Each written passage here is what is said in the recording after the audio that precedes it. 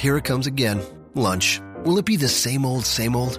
Or are you ready to take a vacation from the ordinary with the new Jamaican Jerk Turkey Sub at Firehouse Subs? Freshly sliced smoked turkey breast, craveably sweet mustard sauce, and a hint of Caribbean seasoning. Just $5.55 for a medium. Save time. Order the new Jamaican Jerk Turkey Sub on the Firehouse Subs app. Firehouse Subs. Enjoy more subs. Save more lives. Participating locations. Limited time only, plus tax. Prices may vary for delivery.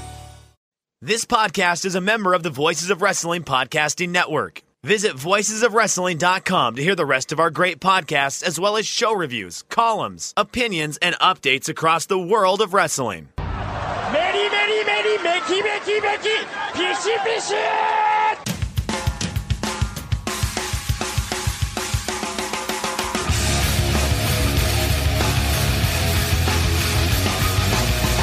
You are listening to the Voices of Wrestling podcast with your hosts, Joe Lanza. X out and go listen to some boring podcast where they're afraid of their own shadow. Okay? Don't listen to Joe Lanza, because Joe Lanza's not changing. And Rich Craich. Give me a name. Who delivers this guy in a big spot? Joe, don't yell at me. I like him. In the big spot, who delivers better than this guy? Stop yelling at me. I agree.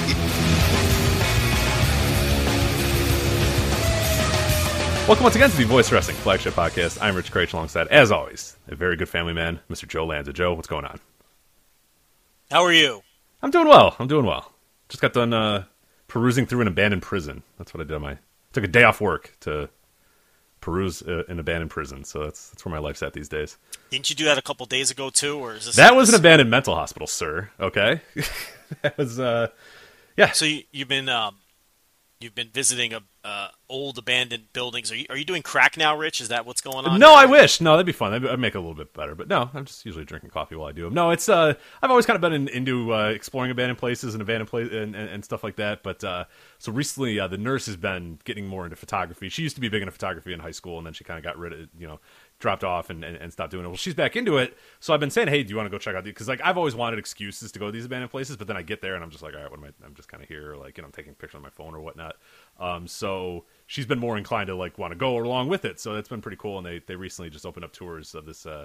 There's a prison not far from me, about 20, 30 minutes away, that people have been breaking into for 10, 15 years. And now they finally just said, it's costing too much money to have security to prevent people from breaking into this. So why don't we just pay people to explore the abandoned place? Which makes all the sense in the world.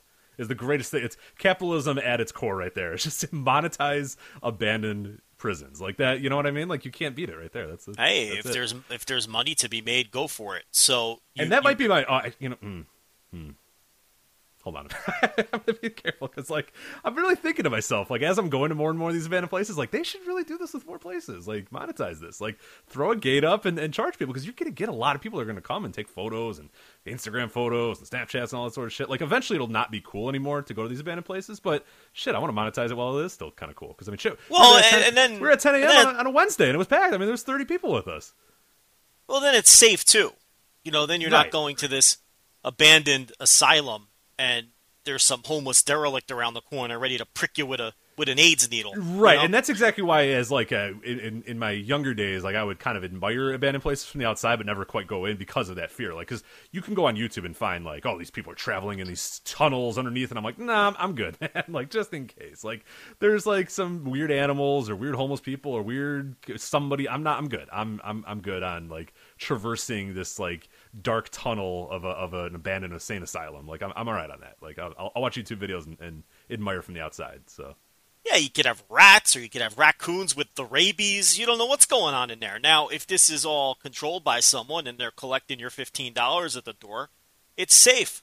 And you could visit this thing, and you could even have a friendly tour guide telling you stories about. That's exactly what we had. That's exactly what we had today. Yeah, it felt a little weird because there's this very famous haunted cemetery not far from us. So the long stories of haunted cemeteries. When people break into that thing dozens of times a day, and there's constant security, and there's guards, and there's this and there's that, and it's at some point do you realize you know what, and I get it, it's a cemetery, so like you said, it's a little disingenuous, a little weird or whatnot, but still if you're spending so much money to try to keep people out, at some point don't you just say screw it, charge $20? These same people are probably going to come anyway.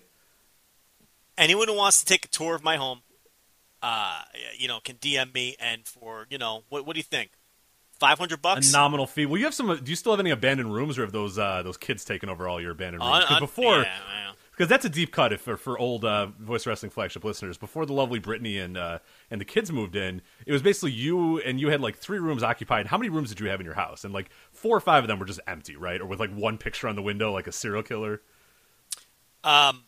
My house was once described as as a serial killer lair, due to its. Look, my house was, because it was very. It was shockingly neat and clean.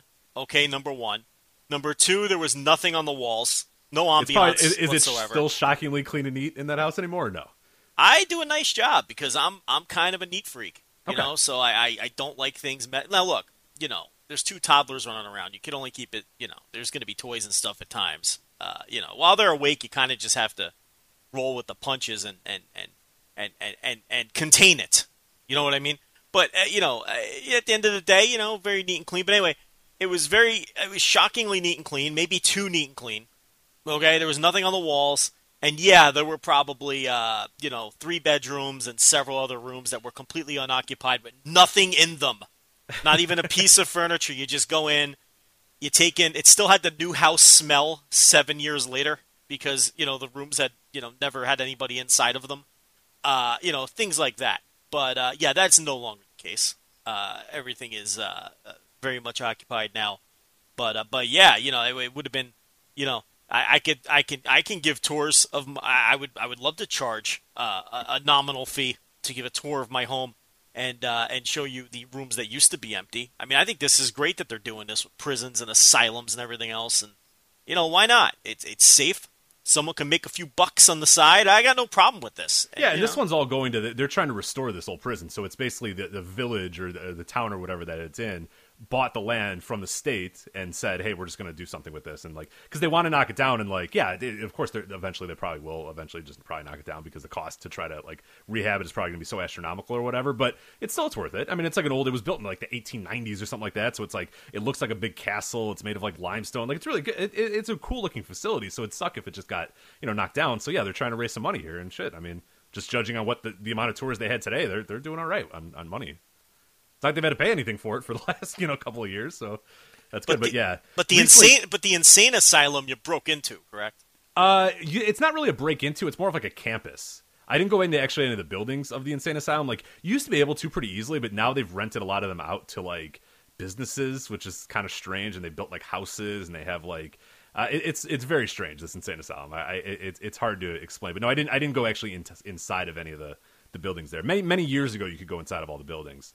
But nowadays you can't. There's a Frito-Lay distributor taking over one of them. But the problem is these buildings still look like they're abandoned, but they're just people are just putting pallets in them or whatever so that a truck can come pick them up or whatnot. It's kind of strange, but technically it's private property at that point. So I don't want to, I got a job. I can't.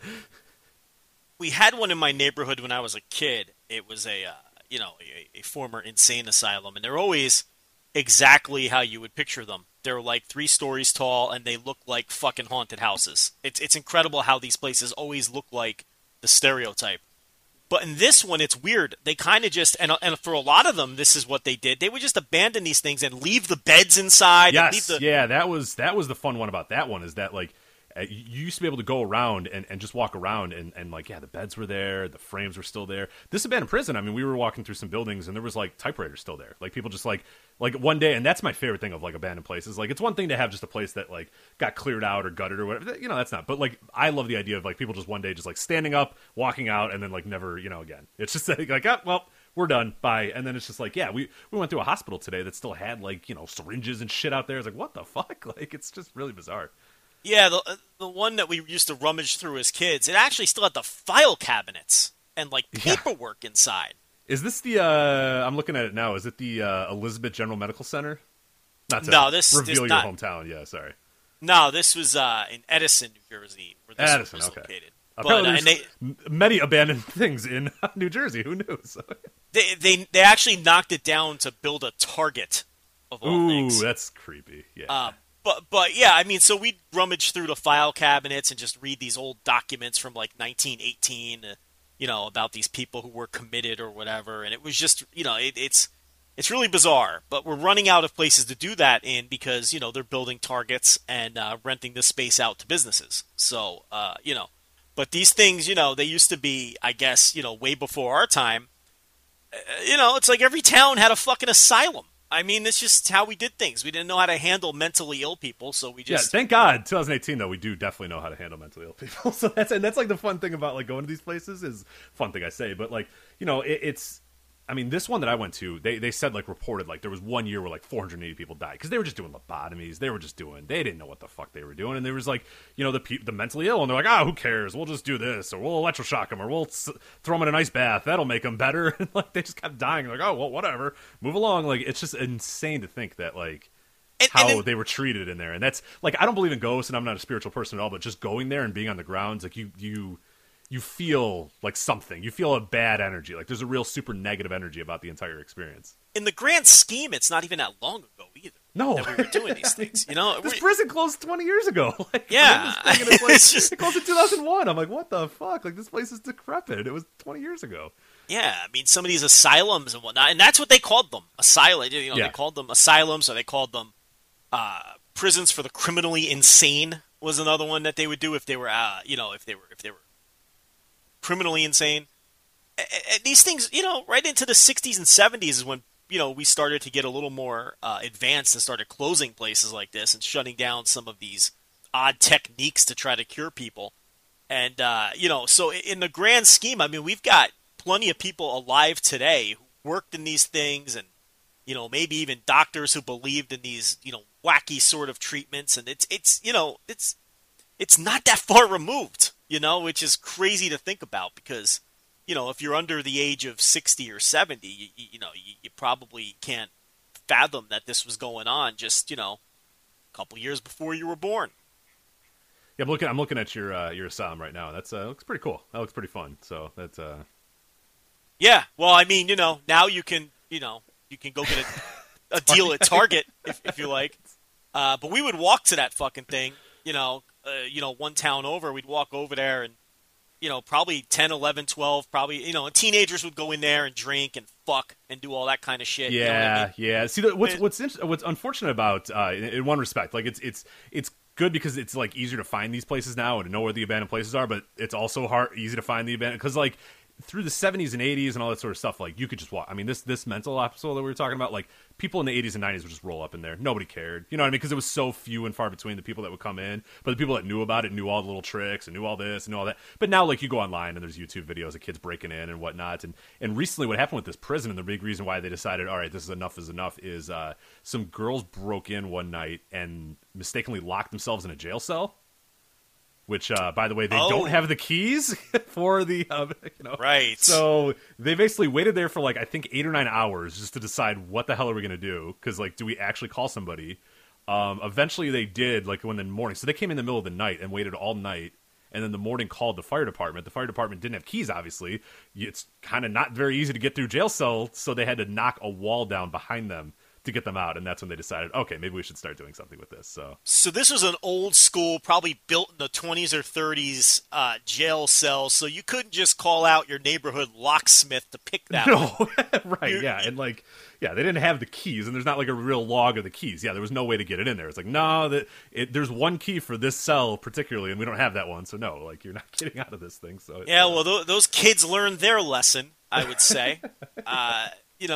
They put themselves in jail in an abandoned prison. Yeah, I'm good. Like, you know what I mean? That's like, because they were saying that they didn't convict them of it. I guess they were minors or whatever. But like, I feel like you're pretty good. Like spending 8 hours in the pitch black in an abandoned jail cell is probably enough to. That's punishment. Why bother with the trespassing charge at that point? They learned their lesson. Now, sure, right. What they should probably do is they should probably have to donate some time to the fire department and maybe do something for those guys who had to come out there and bust the wall down. But aside from that, I mean, really, you're gonna they were very clearly punished. I mean, that's terrifying. That sounds awful. But, yeah, we got plenty to get to this week when we're actually talking about wrestling. We have WWE Evolution coming up this Sunday. We got DDT's Peter Pan show, which we watched last weekend. Yeah, the NWA 7th anniversary, which also happened last weekend. The return of the Crockett Cup. And then some unfortunate news about Roman Reigns, and we're going to talk a little bit about that, as well as some big thing that happened at the end of Raw, the Dean Ambrose heel turn. But before we do that, Joe, we want to talk about a brand new sponsor to the Voice Wrestling Flagship Podcast. It is Robinhood, and Robinhood is an investing app that lets you buy and sell stocks, ETFs, options, and cryptos, all commission-free. Robinhood is a non-intimidating way for stock market newcomers to invest for the first time with true confidence. They have a simple, intuitive, and clear design and data present in an easy-to-digest way. Joe, you and I both had a chance to play around with Robinhood last week, and I'd say it was easier than I even imagined to kind of thumb around there and buy and sell and kind of work around the stock market. What was your experience with Robinhood? Yeah, I mean, I'm a guy who owns some stock. I invest a little bit, and I've got a guy, So I was a little skeptical doing this on an app, but I messed around with it. I threw a few bucks on it. It was very easy to deposit. It was very easy to play around and look around and see where you want to throw your money. And I had a good time with it, and I'm going to keep using it moving forward. I think it's an easy and fun way to invest. And, Robinhood believes, Rich, that the financial system should work for the rest of us, not just the wealthy. Yes, of course. Yeah, easy to use graphs, all that sort of stuff. As I said, when I entered the app for the first time, there was those charts. I said, because I don't know shit about the stock market. You said that you buy some stock. I don't know anything. I'm an idiot. I'm clueless. And Robinhood is perfect for someone like me. And if you're in my boat and have no idea where to start and overwhelmed by the entire process, it's super easy. You come in there. It's got easy to use charts. Like I said, you can obviously tell a stock that's on the rise, a stock that's falling, yearly averages, all that other good stuff. Within 4 taps, I opened the app, sign in, do all that. Within 4 taps, I was already making trades completely commission free, which is awesome because other brokerage firms, they're going to charge you up to $10 for every single trade. That's nuts, Joe. Robinhood, they are free. $10 a piece for a trade? Come on, get out of here. Robinhood, they are free. Now to the best parts. Robinhood is giving Voice Wrestling Flagship listeners a free stock like Apple, Ford, or Sprint to help you build your portfolio. So you sign up right now at voices.robinhood.com. That's voices.robinhood.com. As I said, a free stock like Apple, Ford, or Sprint to get you started on your portfolio. Voices.robinhood.com. That's voices.robinhood.com. So, all right, let's get to the wrestling portion of the show. We got to start out with of course, the Roman Reigns news. Kicks off Monday. I was not watching live. I was doing some other stuff, and I get a barrage of text messages from friends. I forget what I was doing. I was watching Peter Pan, and all of a sudden my phone is just going absolutely nuts, and I'm looking at it, and I get, holy fuck, or God damn it, this better not be a work. I get a bunch of just like weird, all across the board text messages. And eventually somebody finally said, hey, oh my God, are you watching Raw? Roman Reigns has leukemia. And I'm like, what are you talking about? I was like, this is the worst storyline they have ever done. This is ridiculous. What are you talking about? And then obviously I ran to the TV, turned it on, and yeah, there was the announcement. Roman Reigns is in the midst of making it. That he has leukemia. He is relinquishing the Universal title, and he's going to take some time off to obviously, hopefully, from all of us, hopefully get better and return to the ring. But Joe, what did you think of this news when you first heard about it? Yeah, I mean, like everybody else, it was shocking news. It's definitely not something that you expect to hear.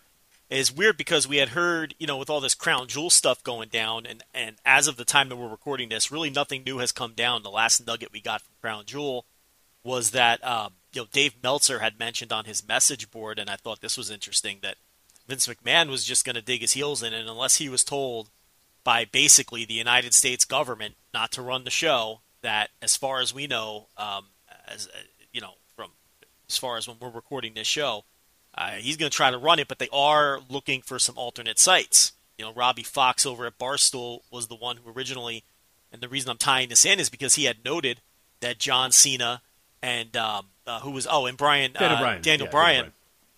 I was going to say Bryan Danielson 10 years after. Can you believe that? I was actually going to say Bryan Danielson. that's a tough pull. Yeah, I'm usually pretty good. There's like certain names like Steen and Owens. I've eventually, maybe about a year or so ago, I was good on, and I never had to bring that up again. But yeah, I've been pretty good on Daniel Bryan. I don't think I've dropped a Bryan Danielson in quite some time, so that's impressive. Every week on the NFL Intelligentsia, I say San Diego Chargers. I can't stop. Well, they'll be back there eventually, I think, given how the LA situation's going. Yeah. I wouldn't blame. I mean, they have been the San Diego Chargers your entire life, right? Like my entire life as well. I'm probably going to call them I tell time with the Miami Marlins still. I call them the Florida Marlins all the time because it's like, no, Miami, no, they're Florida Marlins to me. Like I just grew up with them being there. So yeah, I don't blame it on the San Diego Chargers though, because they're synonymous with San Diego to me. I have no. The LA Chargers just sounds weird. It doesn't even sound right just saying it just there. So no, I don't blame you on that one. And then I catch myself on like the third time, and I go, "Son of a bitch!" I've been saying San Diego the whole show, and of course I leave that in because I'm not editing anything out, of course. But yeah, so I don't know. It's like what was I saying? No, so Robbie Fox reported that, and he was really the first I saw that had this, that Cena and Bryan, and I just did it again, and Daniel Bryan. Good God. We're Brian. Your first name base of them. Just say Brian. Yeah, say Brian. And Brian. We're going to refuse to work the show. And he had noted a Roman Reigns injury, okay, which is understandable. Obviously, he had some information, and here's the thing. Nobody really knew what was wrong with Roman Reigns because, and we'll get into this later when he made the announcement, that's actually something I want to get into when we talk about the Dean Ambrose turn. It was very clear that most people were not in on exactly what was wrong with Roman Reigns. So a few days before Raw even, we had found out that there was something up with Reigns, but I don't think anyone, I mean, why would you ever in your wildest dreams, apply something like this to a wrestler? And it was very shocking, and yeah, I mean, there's nothing else to say other than, it's, you hope he gets better and comes back, and he says he wants to come back, and he says he wants to wrestle, and he stresses that it wasn't a retirement speech, and if that's what he wants to do for his sake, I hope he gets better, and I hope he comes back. I mean, to me, there's really not much more to add to something like that. Yeah, it's it. Yeah, unfortunately, terrible news, and we'll see how it goes, and hopefully they'll give updates and whatnot. But yeah, a lot of it's going to be one of these things that we're probably not going to get updates like all the time. It's you just gotta it's going to take time to figure out. So yeah, it's just and it doesn't feel right. Like now is not a good time to be like, all right, let's talk about the booking without him and so it's just like this week's not great for it. Let's kind of let it play out a little bit. And see how the weeks go before we kind of look at it in general. But I mean, so it's a huge blow. I mean, this is the guy that they built the company around for the last 4 or 5 years. I mean, this is the guy. We talk about the Roman train all the time and all that sort of stuff. I mean, it's a huge blow to them.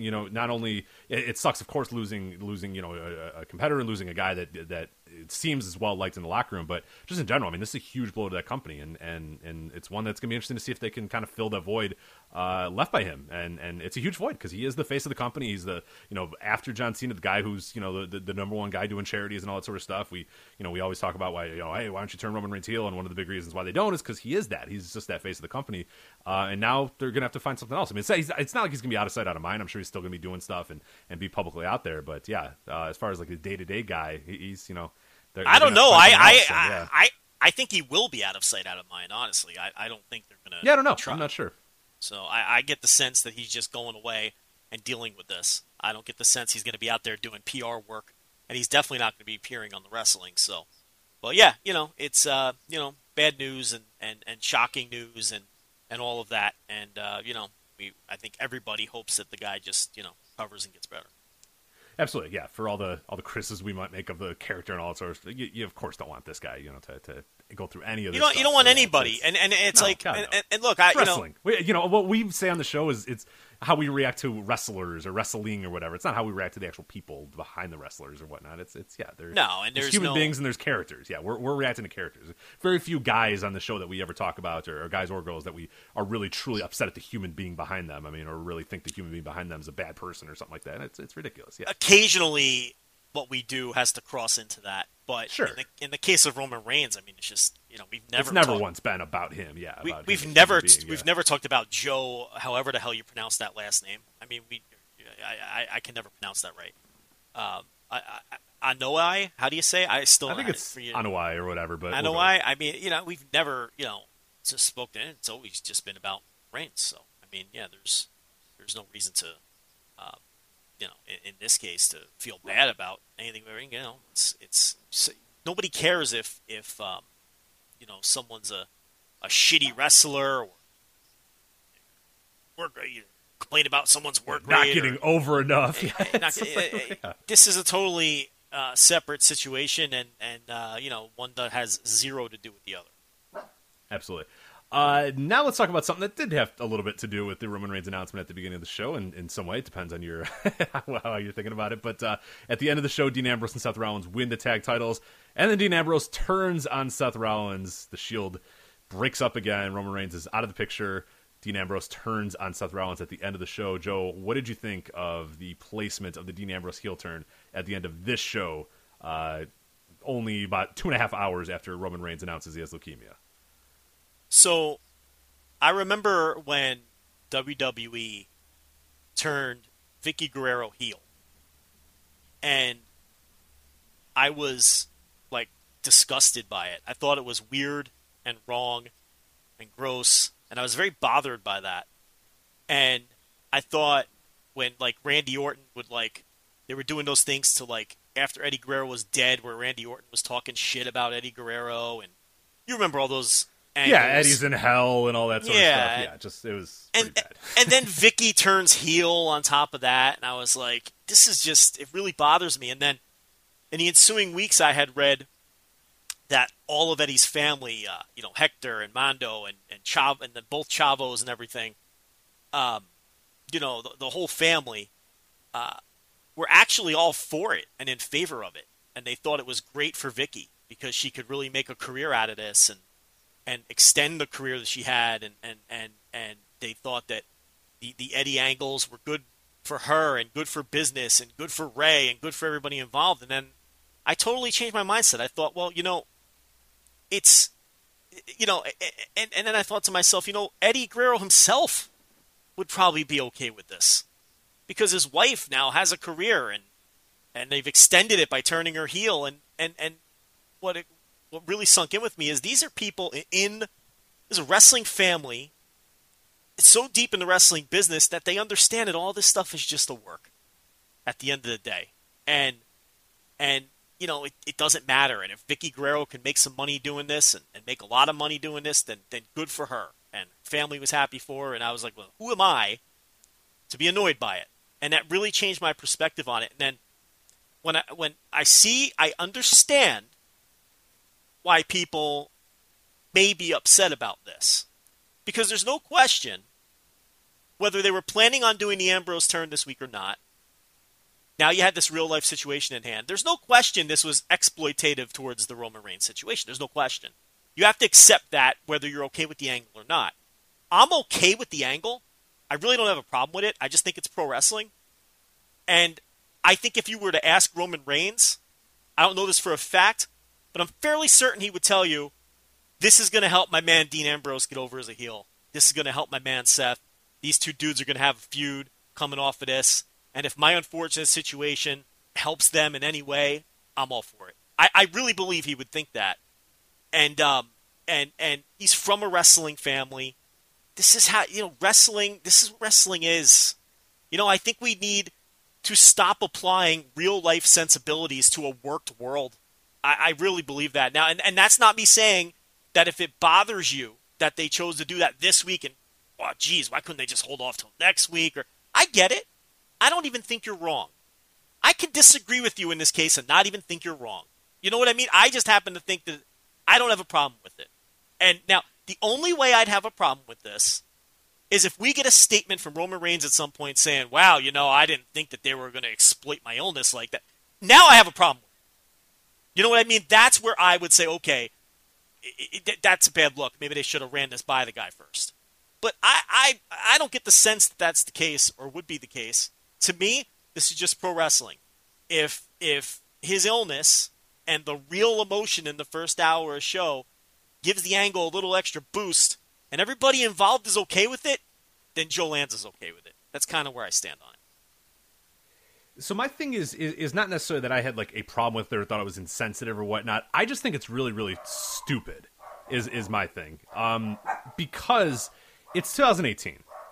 The people in the crowd, they know. Sorry, my dogs are going nuts in the background. I have no idea what's happening. There's probably somebody, mailman, going on. But it's 2018. The fans know. I mean, more fans than not know kind of what's going on. They know the situation. They know they're watching a fake thing that's written by people and all that sort of stuff. That's my biggest issue is I think that this doesn't help Dean Ambrose. I think this then more reflects negatively on WWE. That I feel like, and I don't know, we'll see how the week goes and we'll see how people react to the Dean Ambrose heel character, but I think it's more of now it's going to be the heat is on the creative team and the heat is on, oh geez, like I can't believe they did this week. not necessarily, oh my God, I can't believe Dean Ambrose turned on his best friend when his other best friend, has leukemia. You know what I mean? I don't think that there's that many people at home sitting there going, oh my God, I can't believe Dean Ambrose did that, or even breaking their sense of wonderment of, oh my God, I'm going to turn my mind off here and say, oh my God, this Dean Ambrose character. When I think more of it is going to reflect on people going, oh geez, I can't believe they did that, or oh God, that is a really bad idea to have it be this week. Like that's just how I feel, and that's kind of the tenor that I was noticing from people on Facebook when I was looking at it on Twitter. I try to get out of our bubble and kind of see how people were responding it there, and a lot of it was like people that obviously don't follow us, people that are not in our little bubble, saying, geez, this week seems like a real bad week to do this. Like people know how it's made now. People know how the sausage is made now. So I don't know that it's quite. I just think it's a really stupid idea to do it this week, because I just don't know that it's going to help Dean as much as it's going to hurt the company and make people just think it's absolute bullshit. Like, I would not be stunned if Dean Ambrose comes out there next week and cuts a promo about why he turned on Seth Rollins, and you start getting the CM Punk chants or whatnot. Because I truly believe that people are going to react negatively towards it, but not negatively towards Dean. And Dean won't really benefit from it. It'll just be more of a, God damn it, what is this company doing? Why this week of all companies, or all weeks? Do you think that could be a possibility? Sure. I mean, I'm not sitting here telling you that, it's definitely going to work and work out better because of the circumstances. I'm just saying that there's a possibility that it could, and it won't. And that does. I'm just saying I don't have a problem with it. I mean, I just see it as pro wrestling. Yeah. I don't see. Here's the thing too, and this will bleed into another topic we're going to do today. Look, I accept pro wrestling for what it is. It's trash entertainment. It's turn your brain off trash entertainment, and more we're seeing people attempt to apply, these sophisticated philosophies to pro wrestling. Pro wrestling is about, making up fake grudges and insulting your opponent, and it's just it's always been low level trash entertainment, and I accept it for what it is. And I don't necessarily. Now, of course, there's always lines that you cross. It's not what I'm saying. I'm not sitting here advocating anything goes. But look, it's unfortunate what happened to Roman Reigns. There's nobody who doesn't feel bad for him. I guess I shouldn't say that. There's some crazy people out there who are saying it's a work and all. You just ignore that stuff. I mean, you don't even take Jesus those. Christ, yeah. I had a friend that was like, "No, it's a work. It's got to be a work." And I'm like, "Dude, I'm telling you, this company is lowbrow. I know this company does a lot of stupid shit. I don't think they're this stupid. I don't think they're this stupid. You can't even take those. Certain lines. There's certain lines of stupidity. This is not one that they're planning on crossing. So no, I really, really, really. I mean, do I want to say there's a more than zero, maybe like a 0.0000001% chance, but even then it's like, ooh, no, that's really a line that you don't want to cross. So I would certainly hope not, and I assume it of course is not the case, but I would just ignore people who come at it from that angle. They're not worthy of your time. But the thing is, even though I accept pro wrestling for what it is, and honestly, I think pro wrestling I actually think it's a little bit better when it's a little sleazy. I mean, that's just my honest opinion, because I think that's what pro wrestling at its core is. I do. With that said, it's. Let me put it to you this way. Here's what bothered me more than the Dean Ambrose turn, because I think the show has to go on. I think the show has to go on. They were going to do this turn anyway. I guess you can wait till next week. But what's the look? Just you got to do what you got to do, and the show's not going to stop happening and he wouldn't want the show to stop happening. The guy's not dead. You know what I mean? He got sick and he's going to go away and try to get better. And I'm sure he wants the show to go on. But what bothered me more than the turn, which didn't really bother me at all, here's what bothers me, and here's what I think is bullshit. And I'm surprised more people aren't approaching it from this angle.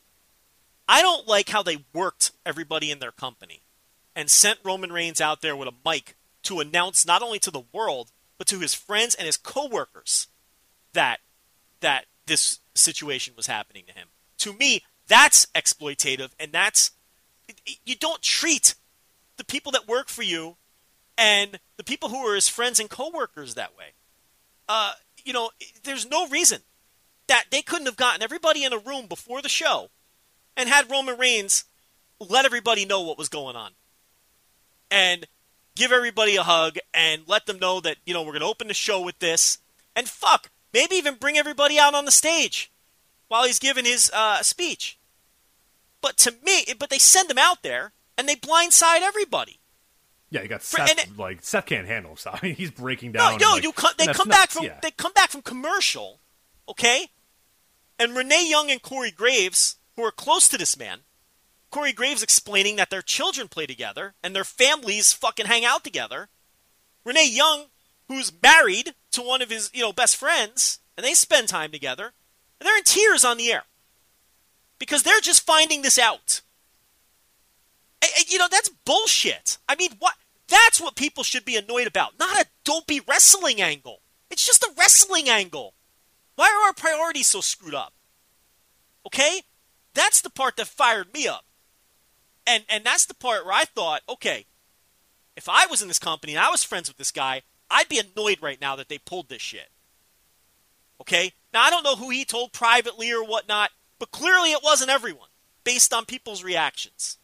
And then they're playing videos on WWE.com of people sobbing coming up to this man, embracing him and whatnot. It's just, that's what feels exploitative to me. Not a dumb wrestling angle.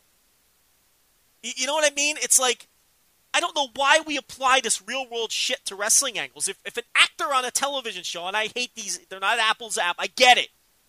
But if an actor on a TV show went through this and had to leave a show for a while to get cancer treatment, and then they ran, some dopey television storyline the next week on TV, no one's getting worked up about it. Why do we apply this shit to wrestling all the time? These are characters. They're not real people. Just a wrestling angle. Dean Ambrose didn't really level Seth Rollins with a chair. I mean, calm down. Be annoyed about the right thing here. I don't know. Look, that's what annoyed me anyway. So, maybe I'm not saying people are wrong to be annoyed by the angle or even offended by it. If that's how you feel, I'm not going to tell you how to feel. But I think it's misapplied. I think all of the other shit was very exploitative.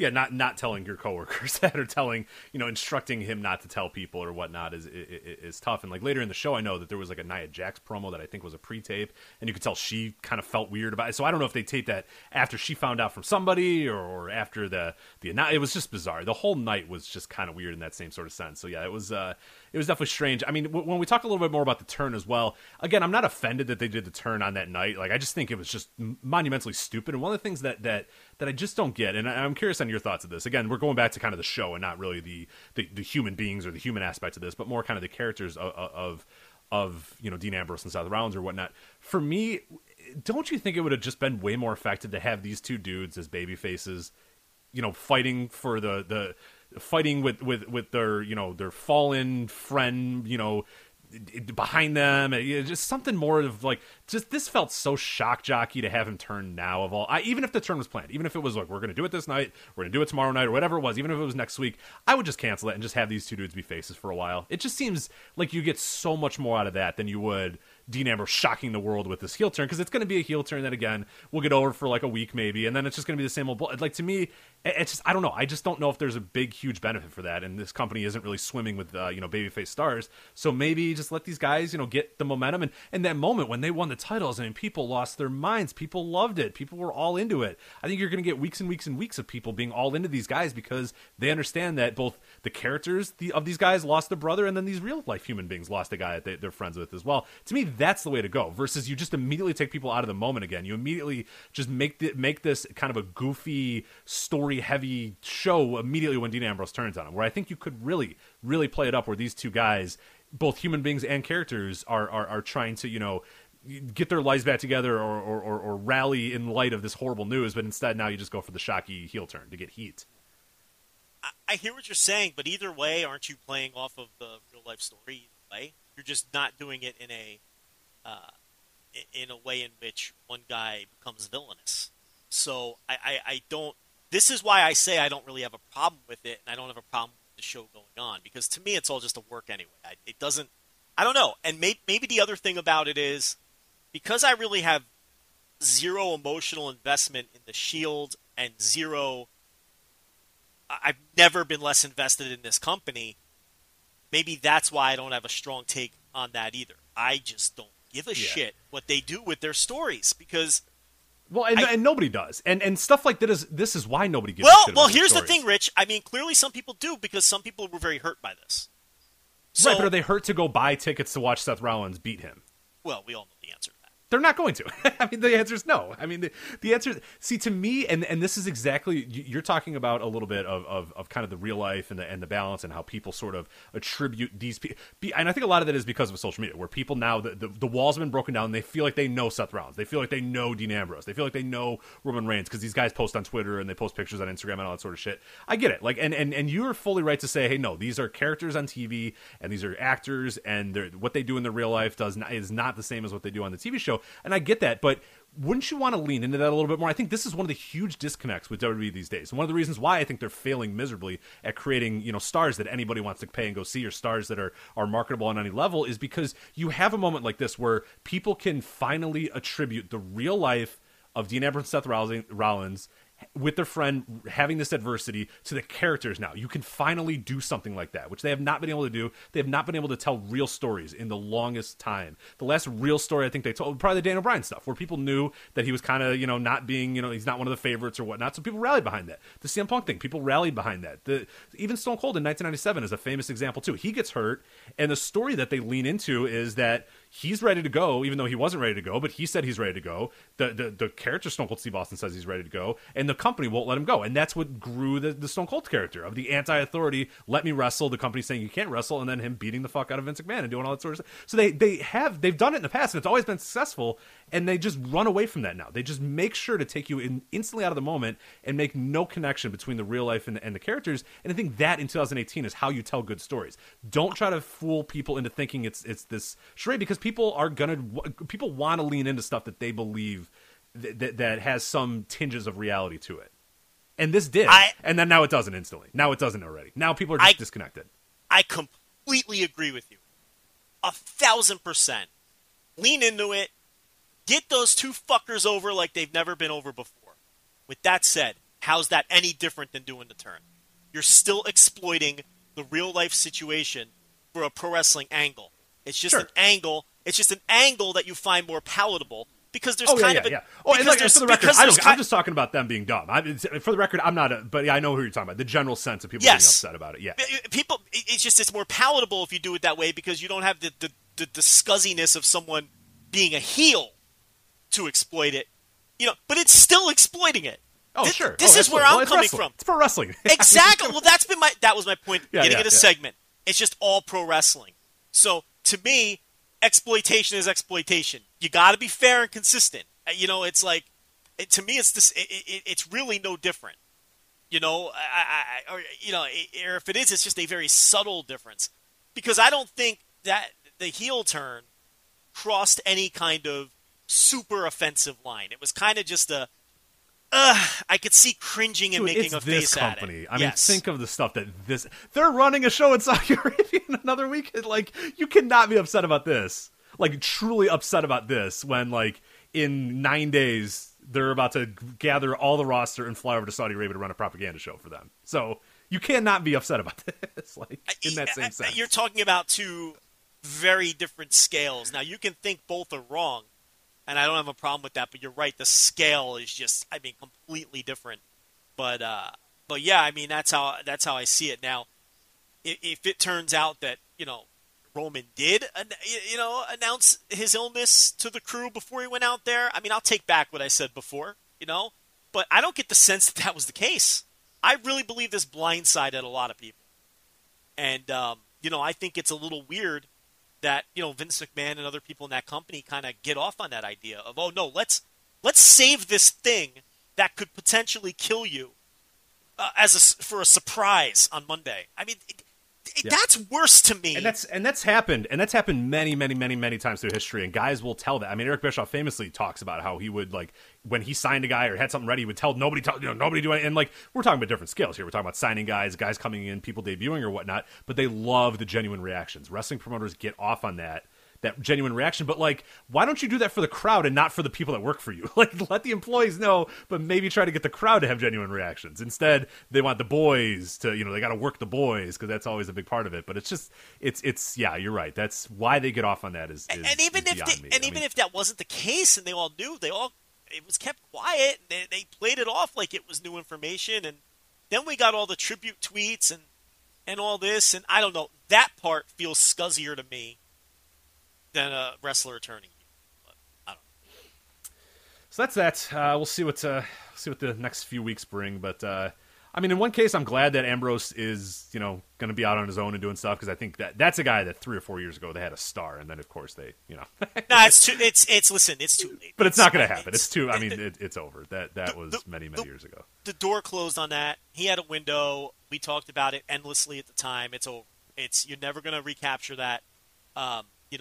Jeans wearing, Onita cosplay Dean Ambrose just completely missed on what made him a potential breakout star when he was a Shield member, when he was that weird combination of Roddy Piper and Stone Cold Steve Austin all melded into one, when he was the smartest guy in the room but also the craziest. Do you know what I mean? That version of Dean, where he wasn't just unstable crazy guy squirting mustard. Lunatic Fringe. Yeah. Yeah. The rodeo clown era. Yeah, when he was a rodeo clown. God. Oh, those go back and watch some of those. I mean, not you, Joe, but somebody that's insane that's listening to this. Go back and watch those Dean Ambrose Bray Wyatt matches, and you will see them just take somebody that was as hot as can be and just fucking let that fire die and just piss on the fire as much as humanly possible. What a horrible run that was.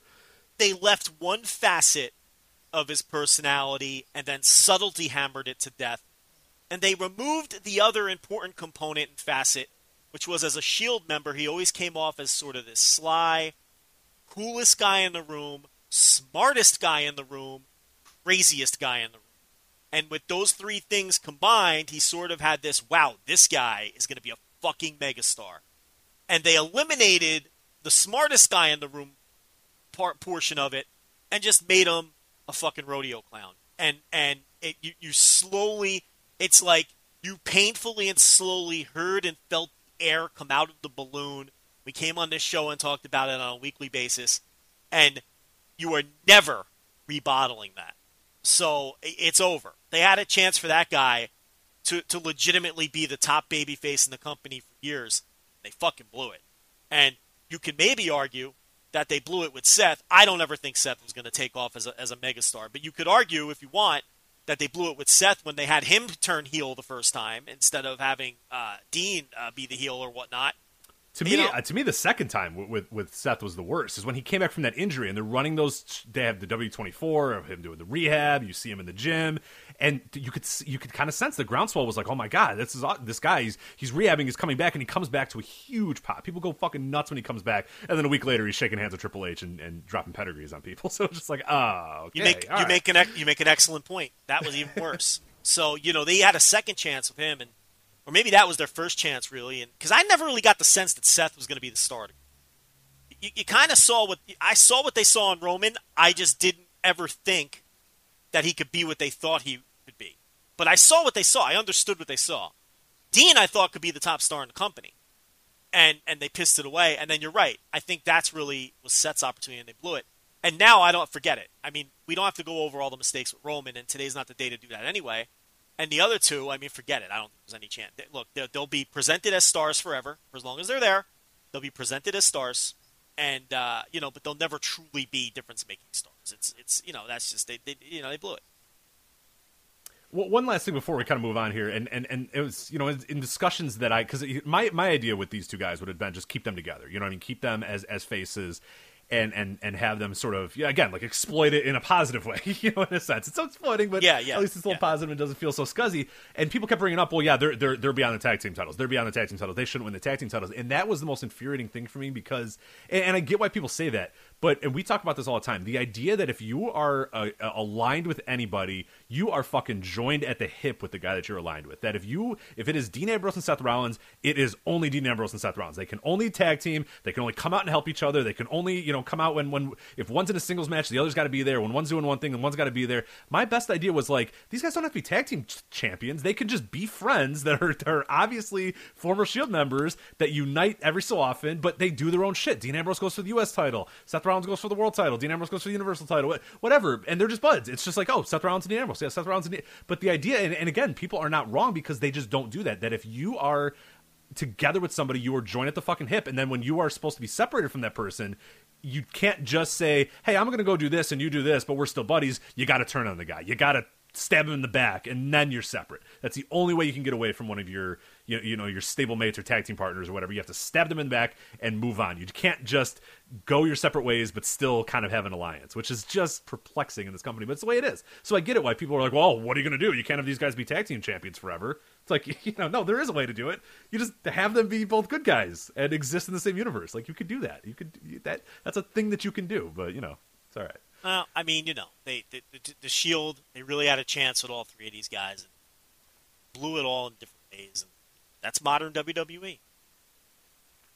All right, so, well, speaking of modern WWE, we got a pay-per-view this weekend, WWE Evolution, the historic, WWE Evolution, the all-women's pay-per-view, this Sunday from the Nassau Coliseum on Long Island.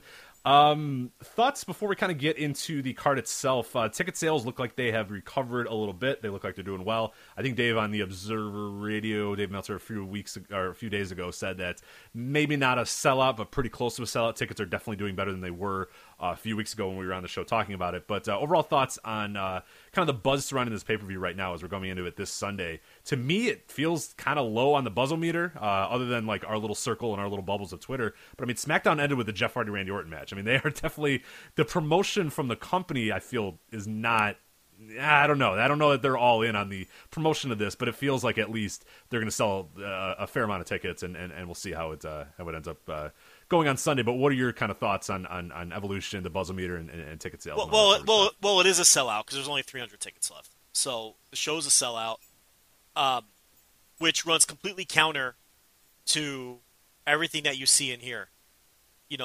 We're told that this was poorly promoted. We're told that it was the wrong main event. Ronda Rousey didn't deserve to be in the main event. Nikki Bella didn't deserve to be in the main event. It's a bad main event, and it's poorly promoted. Meanwhile, the show is now a sellout. And thanks in large part to the Ronda Rousey Nikki Bella main event, which was the obvious main event all along.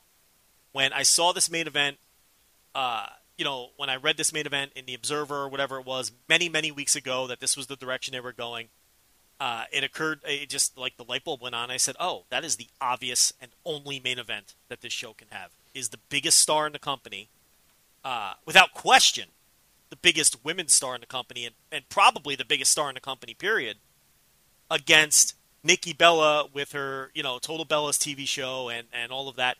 These are your two biggest stars. This is your main event. I mean, I have no idea why people can argue against this.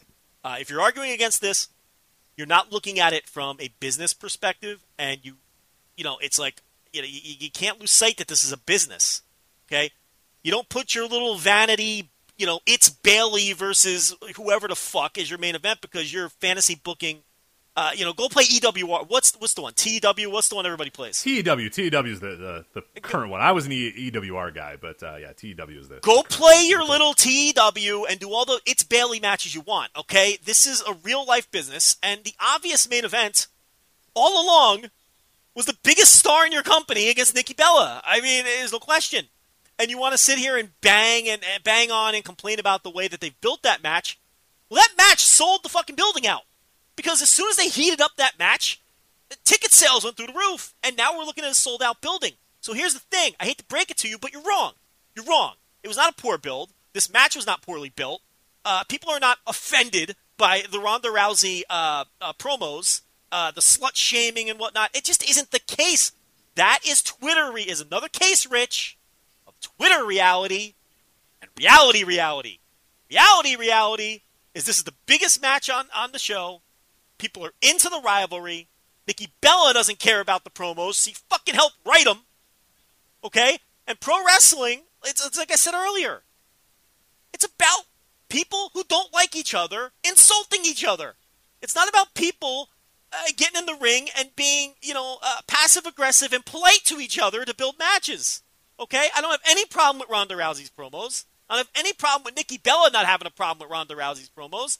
And the fact of the matter is, this is the hottest match on the show. It's got the most heat on the show, without question. It's just the hottest match on the show. And it sold the building out. So, I'm sorry. You're all wrong about this. This show is a success. And it's largely a success because Ronda Rousey and Nikki Bella are in a very well-built main event. I mean, it's almost like we're in Bizarro World. This show isn't well built. They couldn't build it any better. This main event sold the building out. Okay, you want to look down card, that's fine. But let me ask you a question, Rich. What WWE pay-per-view is well-built down card ever? Right.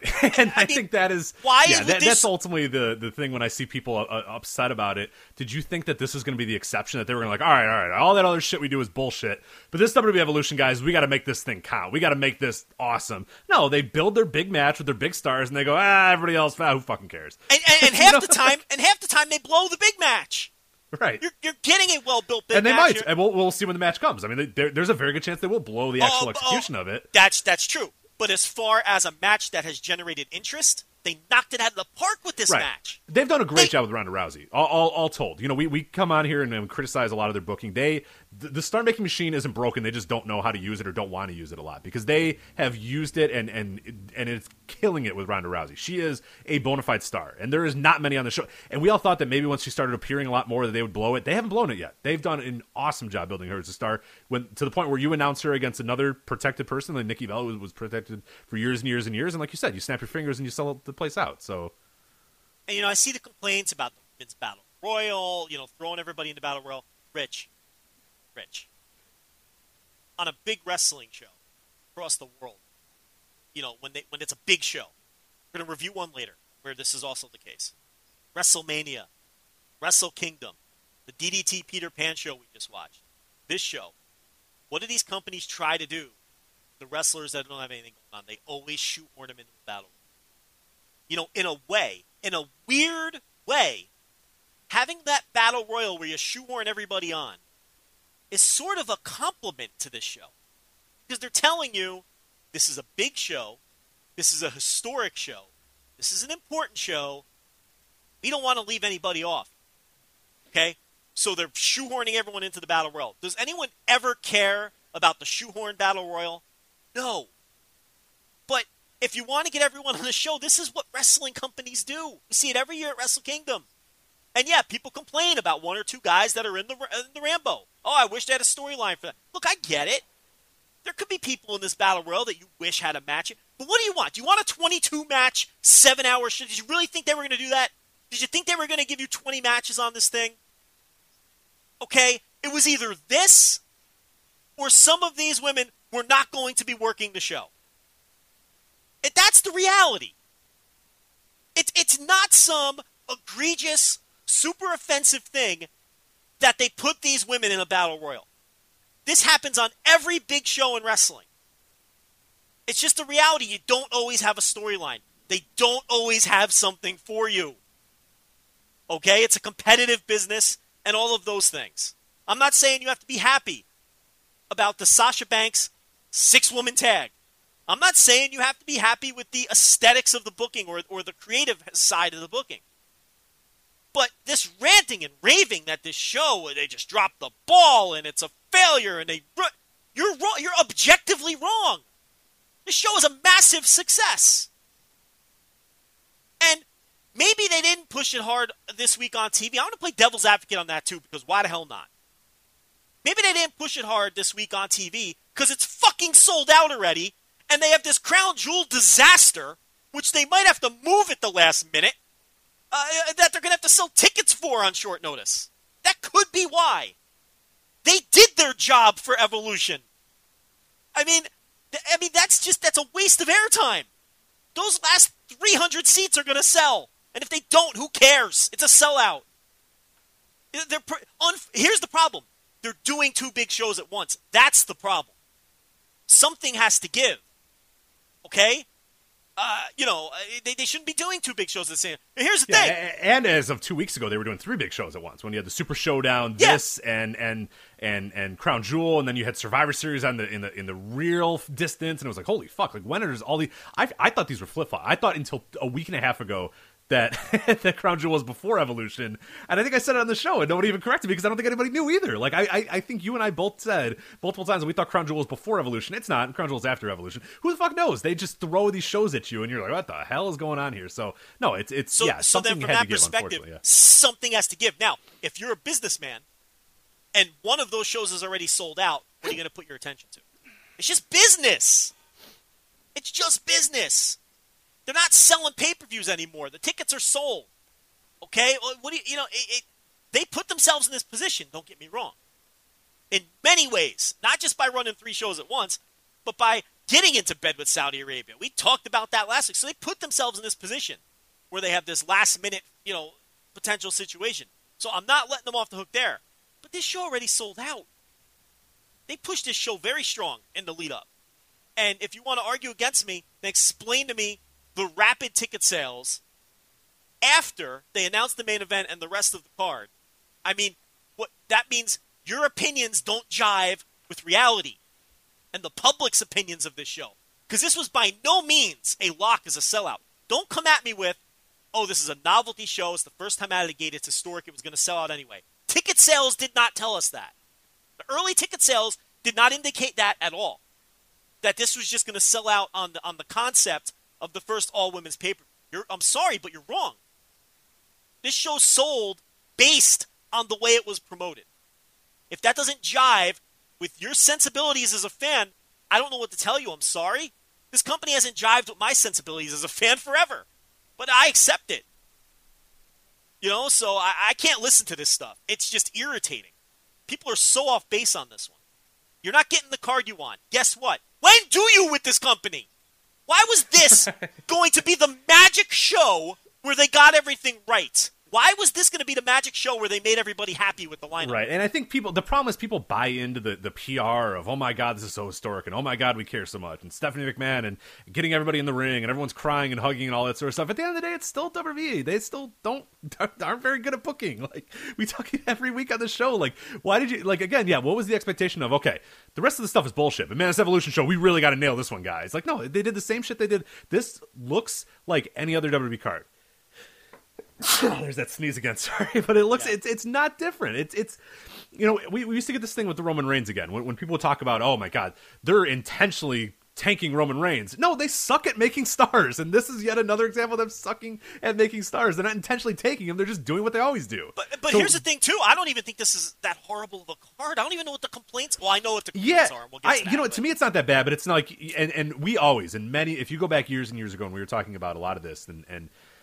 There's always going to be, especially with the women's roster, people have their favorites, and they really dig in their heels about their favorites and the people that they believe in. And a lot of, at least our bubble, is very pro Sasha, Bayley, Alexa, the girls that have kind of come up in the NXT era.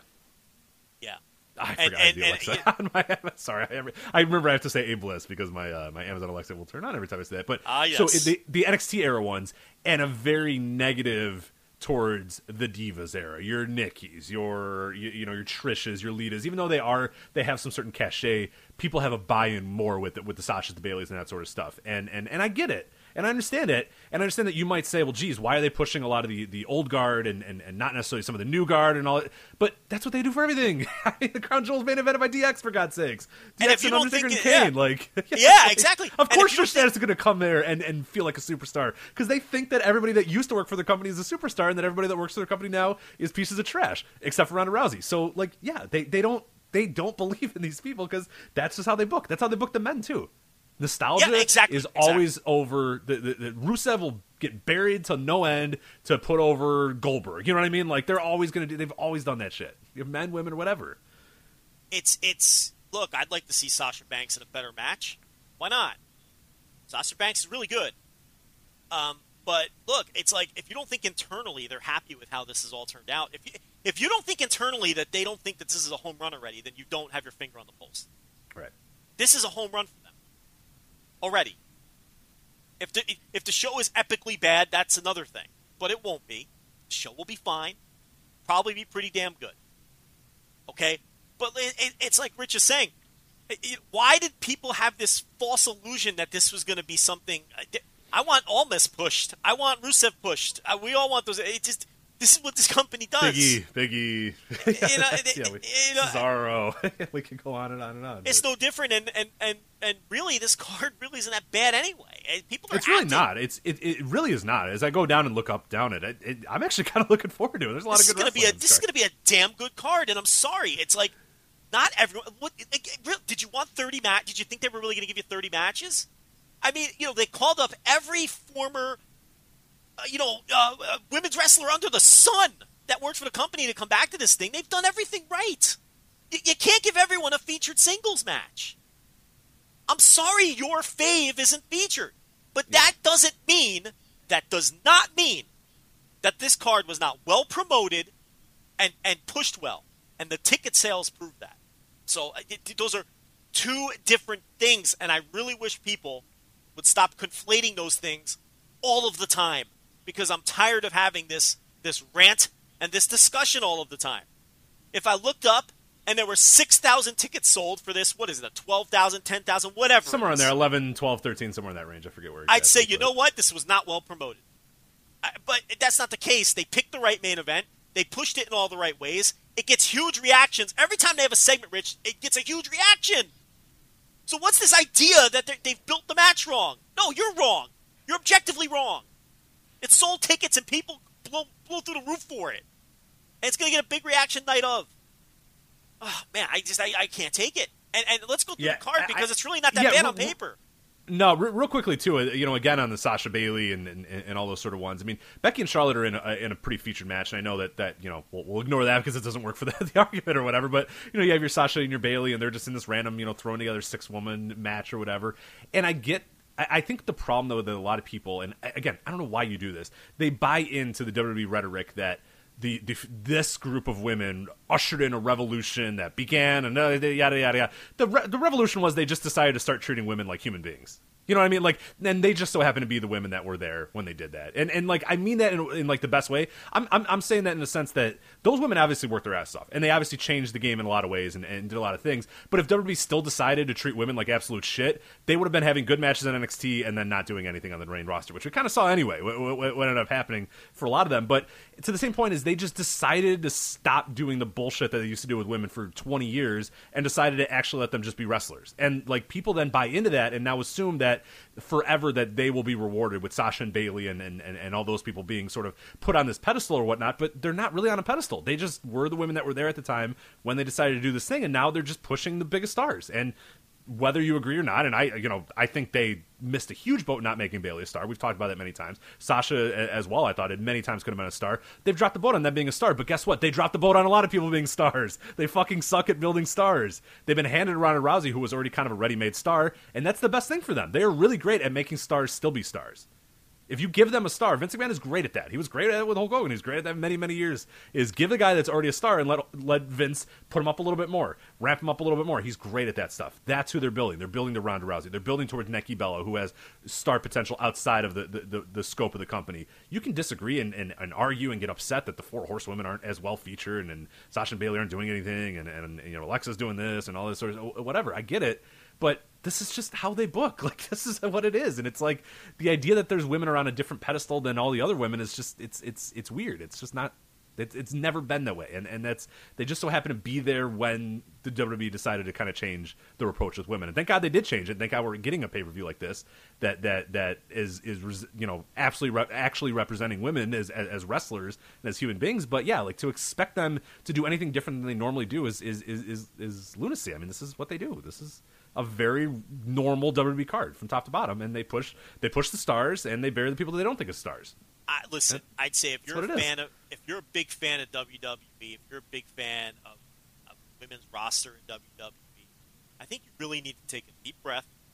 I think you need to step back, and I think you just need to enjoy the fuck out of the show, because I think it can be very good. And I think the fact that it is such a business success is good news for you if you want more stuff like this. Because that's what's going to drive the part here. Okay? This was an important show from the perspective that this is what no one's talking about, Rich. This is an important show from the perspective of, if it bombed, this whole thing was in trouble and you might not have gotten one of these again. You're going to get another all-women show based on the success of this one. They'll try it again. They'll do anything that works and makes money. So you should be thankful that Ronda Rousey sold all those tickets.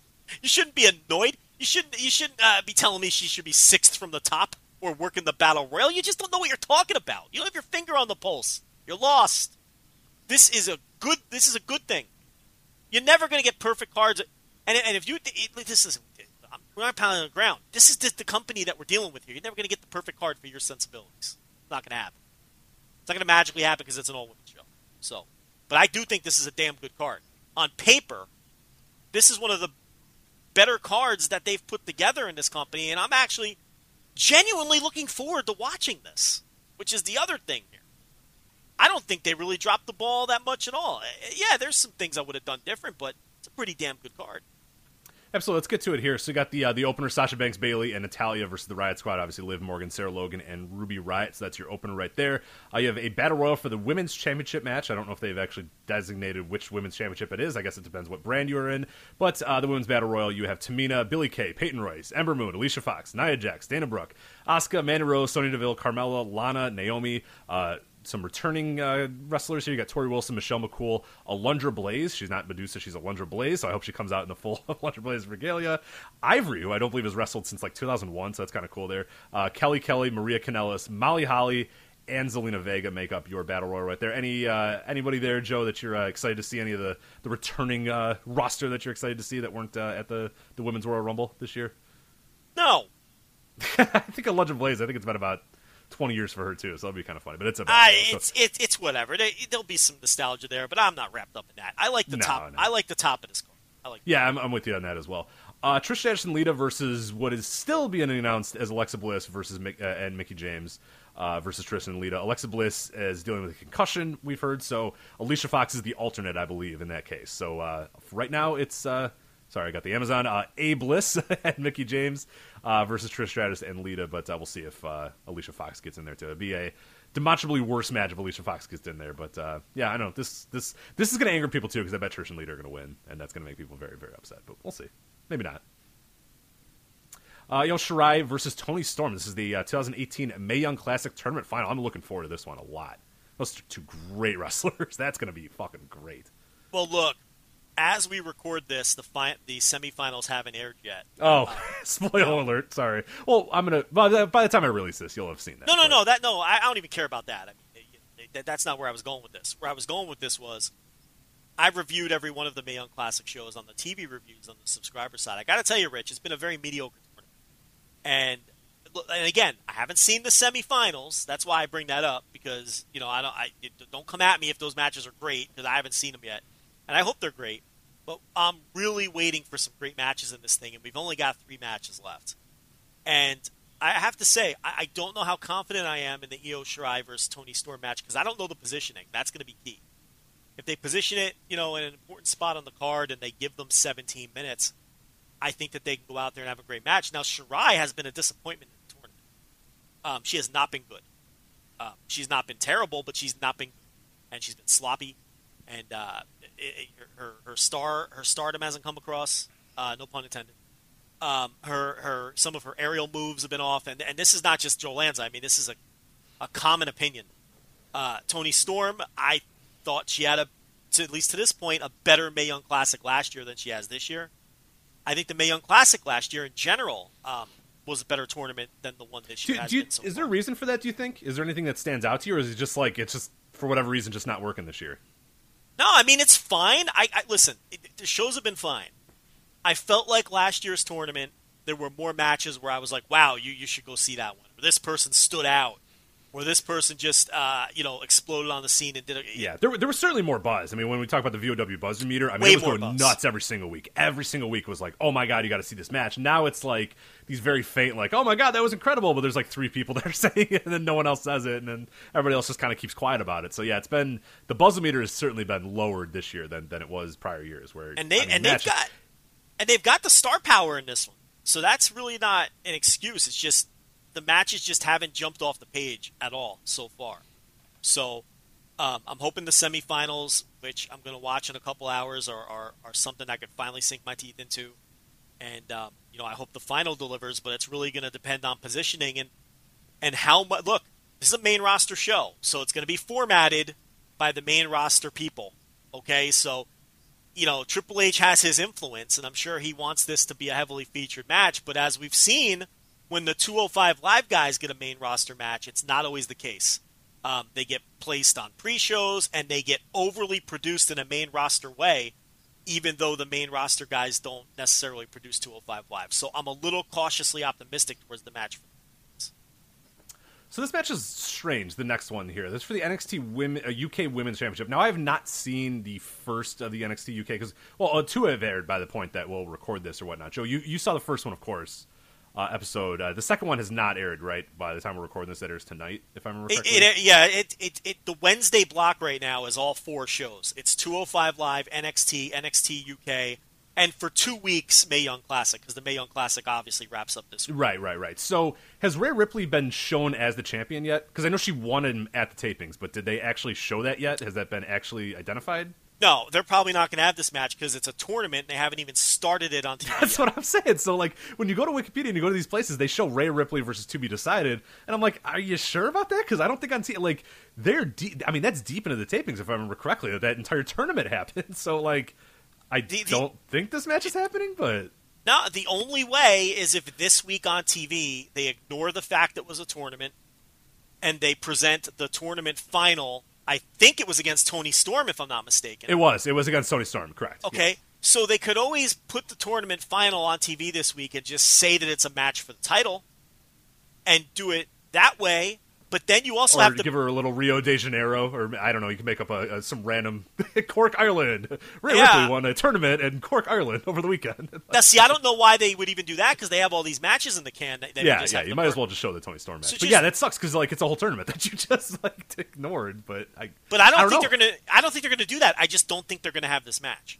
Yeah, I think I think they weren't sure when they were gonna start showing the shows, and they weren't sure if they were going to get it in on time, but I don't think Rhea Ripley's going to be on this show.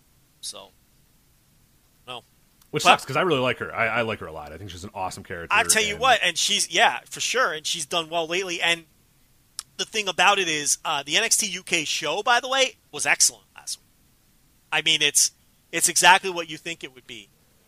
It's network quality. It's a show that wrestling nerds like us can sink our teeth into. You can see that it has already that it has solid booking that makes sense and all those sorts of things. They carried over storylines from the last NXT UK tournament, and it's just I can tell you right now that's going to be a quality show. Yeah, I can't wait. I'm gonna hopefully binge both of them tomorrow. But I didn't get a chance to watch it this week. But yeah, I'm really excited because I've heard nothing but rave reviews about it, so I can't wait to consume that, especially since now I can pretty safely put NXT in the rear view for a little bit as I read through spoilers and said, you know what, I'm going to take a little break from old NXT for a while as you ranted about in your most recent TV reviews as well. I'm good for a little bit. So I will use NXT UK to fill the NXT vibe in my life. But I hope Rhea Ripley gets on the show, but I just don't see how it can happen because you gotta, I did a count there. So you have 7 matches that they taped for the UK Women's Championship. So you'd have to essentially scratch 6 of them from the fucking face of the earth and just play the Toni Storm final this week on the show for it to be. That seems really bizarre. So the show and reshoot commentary. I mean, because you can't be like, because like you got to pump up that she's facing somebody at that's gonna be because you got to build a challenger. You may want to pretend that it's not a tournament, or you may have referenced other tournament matches that the viewers saw but didn't really see in the original commentary. So there's Joe, can I say something? Yeah. I fucking love this. I live for like tapings that don't quite fit into the can. Like this is old school wrestling. That's the best. Where like guys had titles and negative title reigns and they lost them before they won them. Or Ted DiBiase appearing on a show with a belt that he hadn't won yet. Like I fucking love this stuff. I wish all wrestling was taped like months in advance, so it was a complete disaster when it got finally aired. But I live for this sort of stuff because you don't get this anymore. Everything's live and everything's kind of normal. This is old school stuff here. This is like this week. They can just fucking just not acknowledge a tournament and just hand her a title or something. I mean, this is the good stuff. So, pretty good stuff there. But hopefully she gets on. I like Rhea Ripley a lot. I think she's got star written all over her, and I think the momentum now of after the injury on the Mae Young Classic and her really working as a heel and that kind of building up, I think, now is a good time. So I hope it'd be nice to find a way for her to get on the show because I think she's absolutely a star, but I just don't know if this is the way that they're going to find a way to get her on there. So we'll see. Now we move on to a NXT Women's Championship match. You have Kairi Sane defending against Shayna Baszler. Joe, what are your thoughts on Sane versus Baszler? Sane, of course, the champion, defending against Baszler. She won it a few months ago, but now the tables have turned. Does Baszler get the title back here, you think? Best built match in NXT right now. I can't wait for this, and I think it'll be great. I do. I really think it'll be great. I think it's my front runner for what will be the best match on the show. I don't think it'll be the most heated. I think that it'll be interesting here. I think the NXT stuff, I think any of the network stuff that happens to end up on the show, whether it's the Mae Young Classic or the NXT, or even if the Rhea Ripley match ends up on the show, might suffer from a lack of heat, because I don't know that, the family of four with the 8-year-old and the 10-year-old, the 8-year-old son and the 10-year-old daughter going to this show are paying attention to any of this or know who any of these people are. I think that's a big problem on the main roster. So that could hurt it a little. But, in a vacuum, I think this will be the best match. And it's been very well built. And I am in love with Shayna Baszler. I love everything about her and her character and the way that she, she's a little rough around the edges still. I think she does clearly belong in developmental still, but man, is she great. I cannot get enough of Shayna Baszler. So I'm into this. And that's going to be a really interesting thing about this show, because it is in some ways a blend of more than any other main show. I mean, we don't get the blend of NXT and the blend of the main roster like this on any other main roster show. I mean, it doesn't happen. NXT has their show the night prior or whatever, if it's WrestleMania, SummerSlam, or whatnot, and you might get some guys in a Royal Rumble or whatnot. But this is a featured match with their biggest title, and it's hot as hell to the NXT crowd. But you're run-of-the-mill John Q. Public and his daughter that comes for Ronda Rousey and Nikki Bella or whatever. Are they going to really care about Kairi Sane and Shayna Baszler? I don't know. It's going to be really fascinating to see. I don't know the makeup of the fans. I don't know if it's hardcore women's wrestling fans. And of course, if it is, then they'll be all in on this match. But it's going to be a very interesting dynamic here. I'm led to believe, obviously, given the ticket explosion, that it's a lot of your kind of casual fans, and they might not give a shit about Kairi Sane and Shayna Baszler. They might not give a shit about Toni Storm and Io Shirai or whatever. So that's going to be the fascinating thing, is how those matches sort of stack up to the main roster stuff and what people react to. Because if it's hardcore fans, they might boo Ronda Rousey, Nick Bella out of the building or whatnot. But we can see from the ticket sales that that's not the case. So it's going to be weird to see if these matches just get crickets, or if the fans are very vocal or whatnot. But that's a fascinating part about the show too, because we don't get this blend anywhere else on this entire roster ever. Rich, it's a genuine concern. So we'll see what happens. Unfortunately, I don't think they're going to get reactions, but maybe we'll be pleasantly surprised.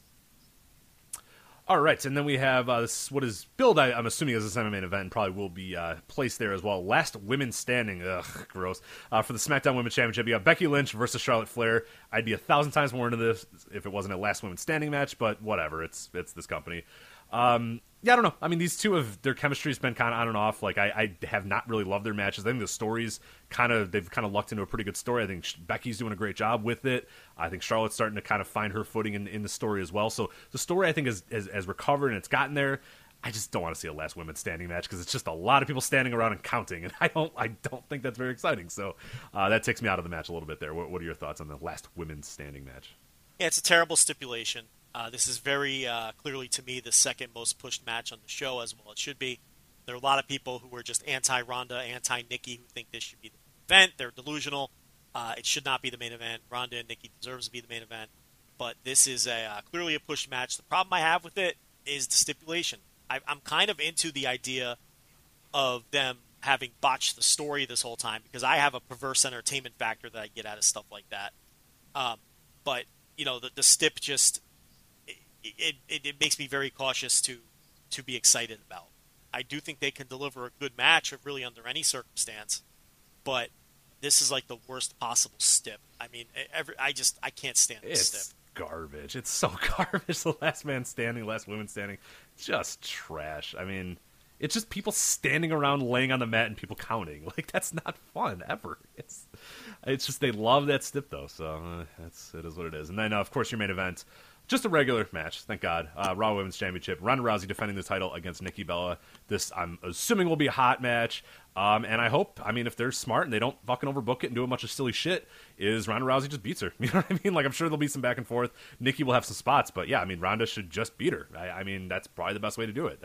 I would hope that they don't screw Ronda over or do anything like that. I think it's just, they're doing a good thing with Ronda. She just wins. She just beats people, and it's getting over, and people are excited about it. So just don't fuck around with it too much. Just stick to the plan for now. But what are your thoughts on Ronda versus Nikki?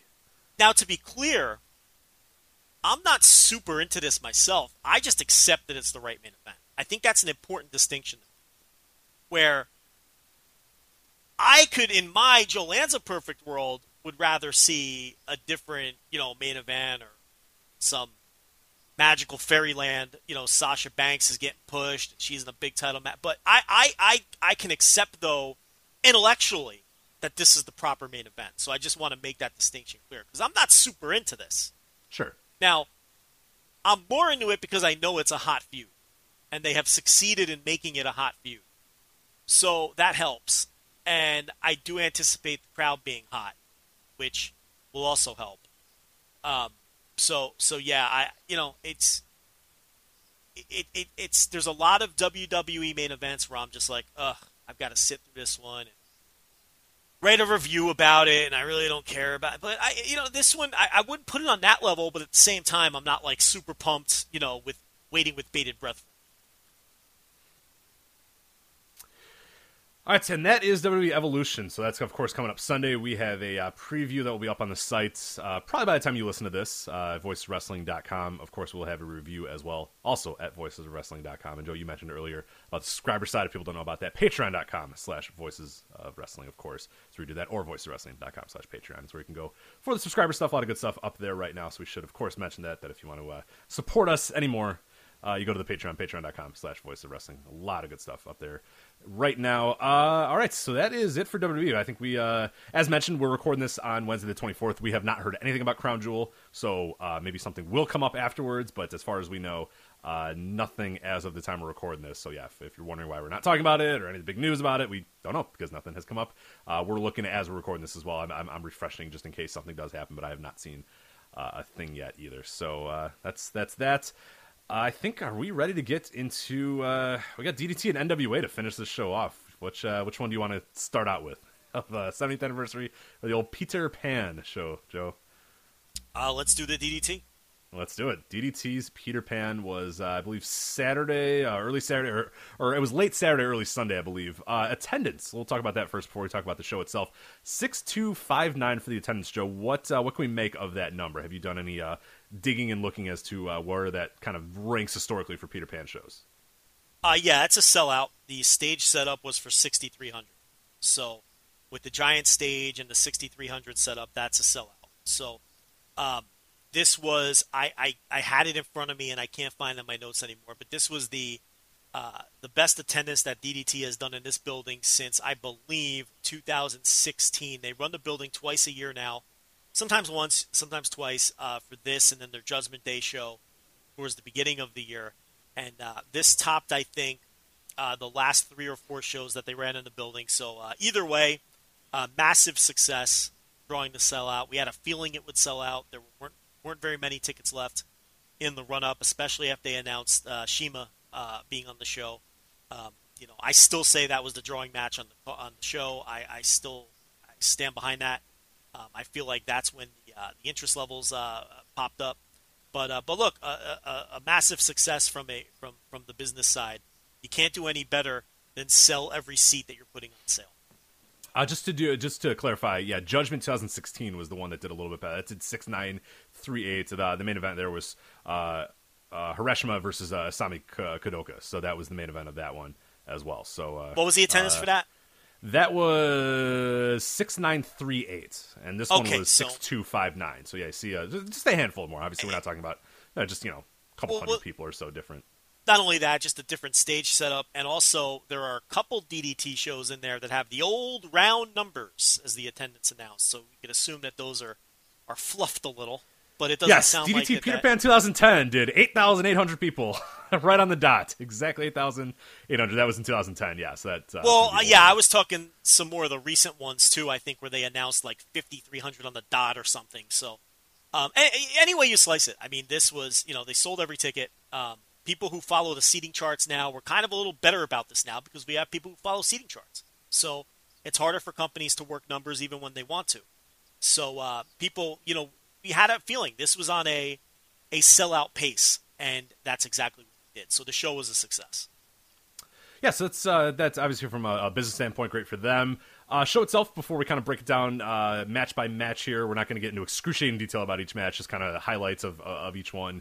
What do you think overall of the show? Long show, obviously, Peter Pans are always a long one. It's one of their featured, one of their top 2 featured shows every single year.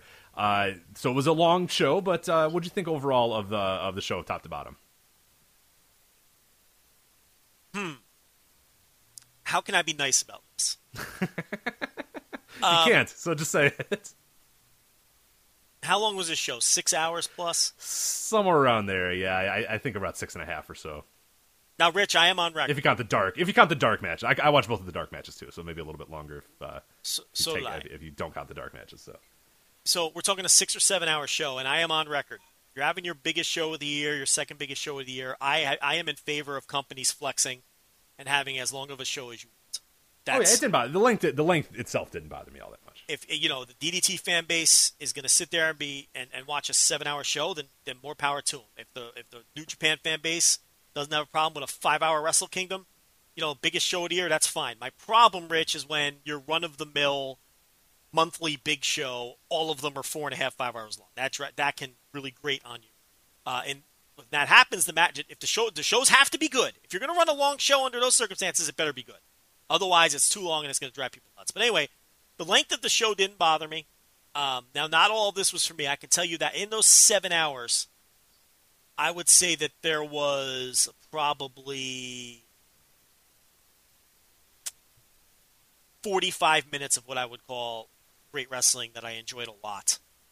And then there was probably another hour, maybe, of wrestling that I thought was perfectly competent and acceptable and kept me entertained.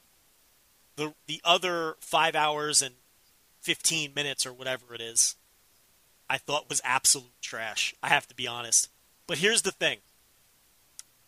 This got very good reviews from people who follow the company day in, day out. I think if you're into the DDT style and you're into the comedy and you're into sort of the sleaziness of some of the other stuff and you're into, their style of wrestling, it seems as though this was a massive success and people all love the show.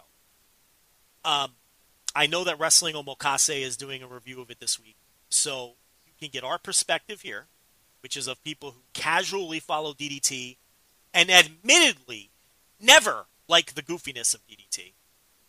And then you can get a review from a team of people, follow the company day in, day out, love the company, and are into all of the goofiness that Rich and I just are never going to like. So that's about as fair as I can put it. But at the same time, I can't come out here and sugarcoat. The stuff that I didn't like, I'm going to bury. I mean, because that's what we do here. And the stuff that I like. And there was stuff on this show that I really liked. And I guess we'll get to that too. But, we're not going to do intense, reviews of every single match. We can blow through the first few. Rich, it started with a dark gauntlet battle royal. And, for people who follow New Japan, it was a Rambo. It was a Rambo with a bunch of DDT undercard talent and some outside talent and some goofiness. And anyone who buries a match like this, it needs to find something better to do with their time. Yeah, you're really just a bad person. There's nothing wrong. It was fun for what it was, which is what we say about every Rambo, and which is what we say, about most dopey pre-show battle royals that you're going to find on shows like this. I thought, I had some cheap laughs watching this and laughing at some of the dopey talent and watching this. It was fine. It was a pre-show battle royal. You need to take off your critic hat when you're watching a pre-show battle royal. You with me, Rich? Oh, absolutely. Yeah, I love it. I mean, yeah, on its face, it kind of it was a bad, but who gives a shit? It's Gorgeous Matsuno doing slapping people. It's fine, whatever. Who cares? He had fifth Tiger Mask self-described or whatever. You know what I mean? Who cares? Yeah, no, I enjoyed it for what it was. I had some good laughs during this one, so thumbs up for me. Then we had a 6-person. I don't want to say dark because I don't want to upset Jim Cornette, who is mad. Did you know this, Rich, about Jim Cornette? Here's another Jim Cornette thing. Jim Cornette's mad about something? Hold on. Hold on. Really? He indeed he is. You know what he's mad about? Please try to describe this. Yeah, what's he mad about today? He's mad about people calling things dark matches that aren't really dark matches because they air. And, he's not really wrong. I made this to you. I made this to you last week. Yes. I remember you said, no, it's dark. And I was like, well, not really, though, because it's like airs and like it's which is people why are there. Like, yeah, so I'm kind of with Corny on that one. That's why I bring it up, because you had made the same point. We watched it. By definition, this is not dark. It's a pre-show match. That's fine. You want to call it that. Yeah, pre-show is one thing. Dark is different. Yeah. Dark is it's a match. Tom McGee, Bret Hart. That's kind of a dark match in history. Well, that was a house show, right? I don't know. I don't remember what that was. I forget what it was. If it's a match on a TV taping or a pay-per-view and it's before the show and it doesn't air in any form, and then 25 years later they put it on their streaming service as a hidden gem, that's a dark match. You know what I mean? Like, these were pre-show matches. They fucking aired on their YouTube channel. So, I got to tell you, I'm with you and Cornette. You have swung me. God, I can't believe. This is bad, because later in the show I'm going to put Cornette over. Jesus Christ, I gotta badmouth him about something. So anyway, I'll figure something out later. So we had Shoko Nakajima and Yuka Sakazaki. They are a tag team. They teamed with Mizuki, and they defeated Mina Shirakawa, Miyu Yamashita, and Yuki Kamafuku.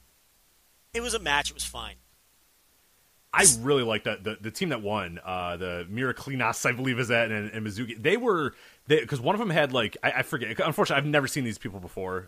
So unfortunately, I don't know exactly who every single person was. I tried to, I mentioned to John Carroll, the host of Wrestling Omakase, to see if they could help me identify every person that was in it or whatnot. Because I really liked that team. The team that ended up winning. The other team was kind of crappy. Mina was bad at wrestling, and apparently she has just began. She's her second match ever and whatnot. But the team that did win, the Nakajima, Sakazaki, and then Mizuki, I mean, I love them because they were just fucking flying around the ring, and they reminded me of 2001 Jack Evans, where it's just he just did shit. You know what I mean? He just flipped, he just dove, he just did fucking shit in a match, and it was in 9 minutes they're flying all over the ring, and I actually enjoyed this a lot. So I enjoyed that team quite a bit, because I like that they were flying. I like that there was just no fucking rhyme or reason to what they were doing. Just fly, just do cool shit, get it out there, and win the match. So I enjoyed that aspect of it. That they just there was no rest holds, anything like that. It was just flips, dives, jumps, kicks, all that sort of stuff. But I thought they did a pretty good job here. 6-man tag team title. The Damnation team of Mad Paulie, Soma Takeo, and Tetsuya Endo defeated the Disaster Box team. Disaster Box is a great name. That's an incredible name, but. Kazuki Hirata, Toru Owashu, a team made up of some various miscreants. You've got some Dragon Gate system flameouts. You've got Ueno on that side, but Damnation retains, and it was fine. On this show, I think it would qualify as maybe the third or fourth best match on the show. There was some solid action here. It was, but again, I don't have any glowing praise or any real damning critiques. I don't have a ton to say about this. I'd give it the gentleman's 3. Away we go. I'm about the same as you. I think Soma Takao and Endo, we've talked about them many times on the show before, every time we do talk about DDT, but those dudes rule. And they stood out, of course, as far and away the best guys in this match as well. I mean, I think those two, you can just see that those guys are they're next level good, where the rest of the guys in the match, a mixture, like you said, of flame outs, older guys, just stuff like that. Whereas those two guys really stood out to me. So I think that's the only thing that I kind of got out of it, was that those two guys are still great and still good and still guys that, I really do appreciate. But yeah, otherwise three stars about where I'd put it as well. Just wasn't their time to be higher on the card this time around, like for a guy like Endo. So he's doing something else right now. So we had the tag team gauntlet. This was won by the Kudo, who and Takanashi, really two veterans of the promotion. They win the gauntlet, and this opened up with Mike Bailey and Antonio Honda, I believe, against the Jason Kincaid team, Kincaid and Watase, and then it went on from there. To me, the highlights of this are when big Kazusada Higuchi got in the ring with his team. He was the clear standout to me this entire gauntlet. He feels like a man wrestling with boys when I see him in a match like this. Yep.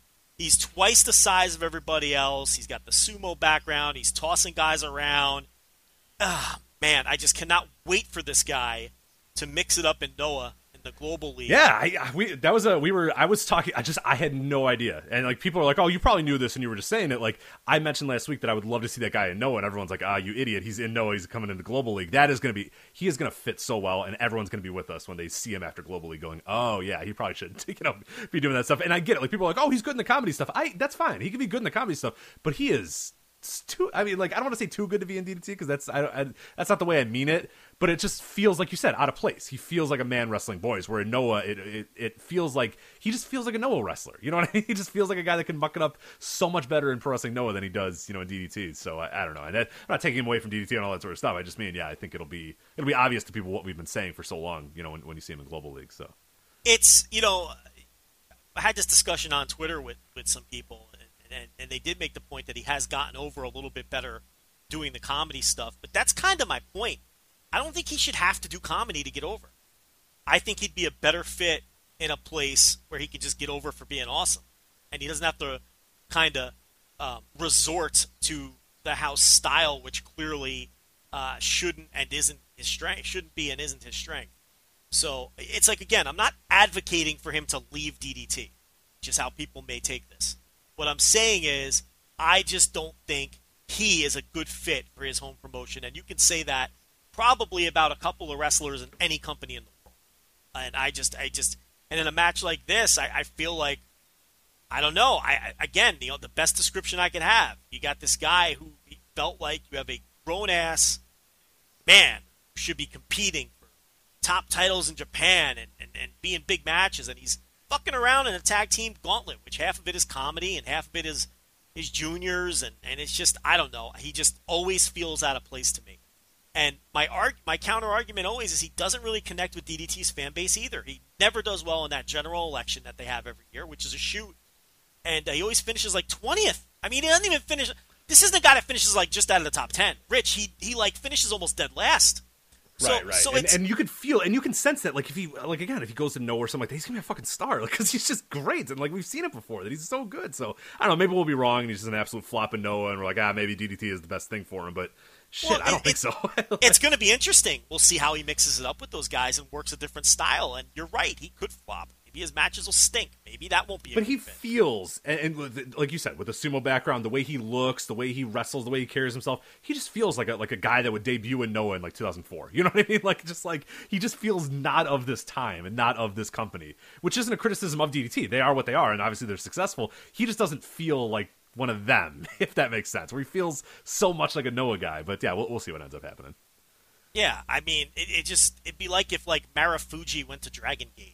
Like, it's not a good fit. Like, there's Kenta and Dragon Gate. Like, no. Yeah, exactly. It just like, no. It just doesn't. I don't know. It just doesn't feel right. So we had Cassandra Miyagi and Miko Satomura versus Maki Ito and Sakai Akai. And this I did want to talk about a little bit because I thought Miko Satomura picking on. I knew I was going to mix them up. Rich, do you remember which of these two girls? Because it was my first time seeing both. Was the taller one with the white ear?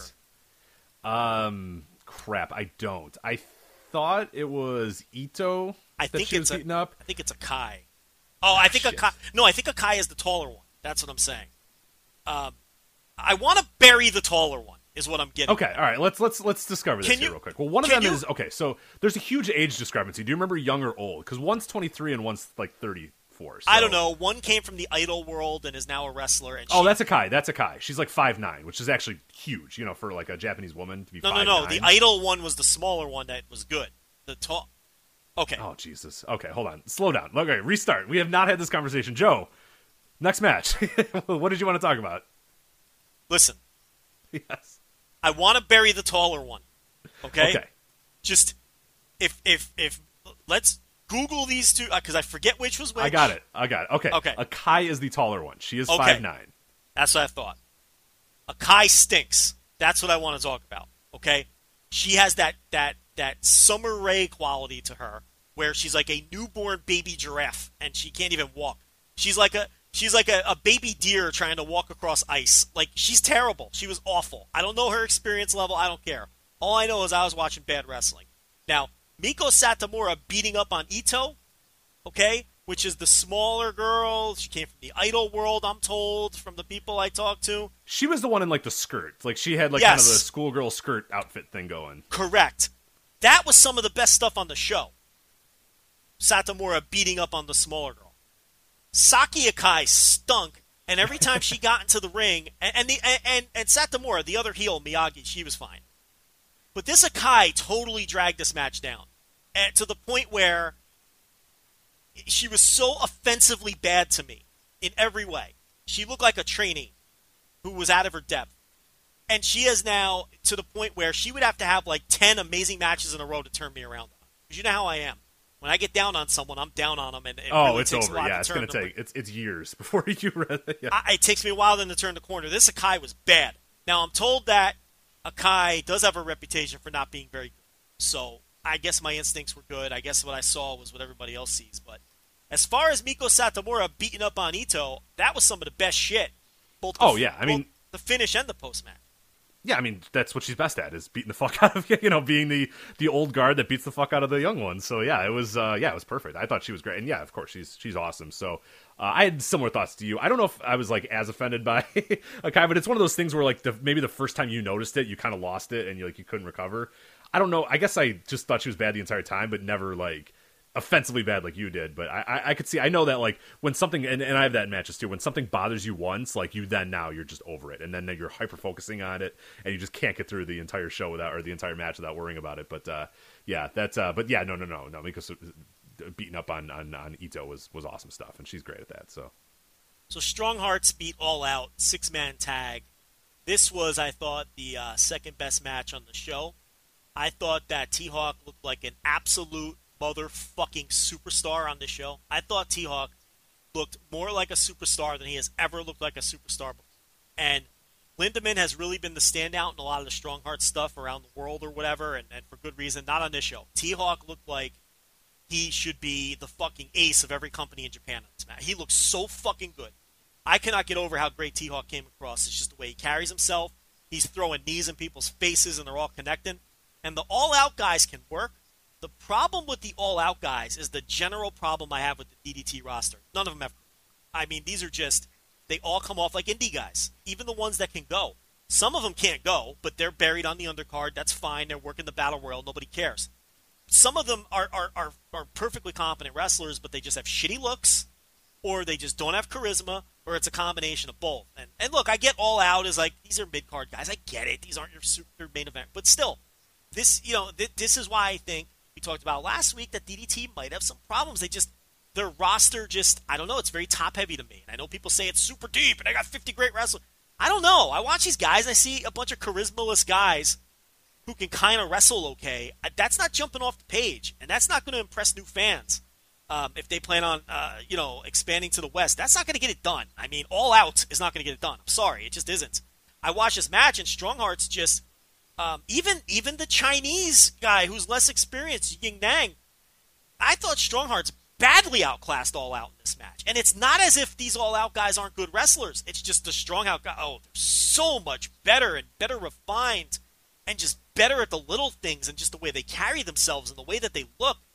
And T-Hawk in particular, I mean, he looked like a superstar. He looked like when you go to an indie show.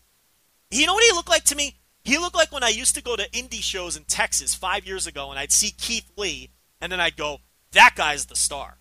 The rest of these guys are okay, but that dude, he'll be on TV someday. That's what it felt like watching T-Hawk in this match. Yeah, that's and that happens quite a lot too. Where I love that feeling of going to a show. I remember that from Ricochet. I saw him like, God, it had to be 7 or 8 years ago at this point. He hadn't done a whole lot yet. He had just been doing some little stuff, and just like.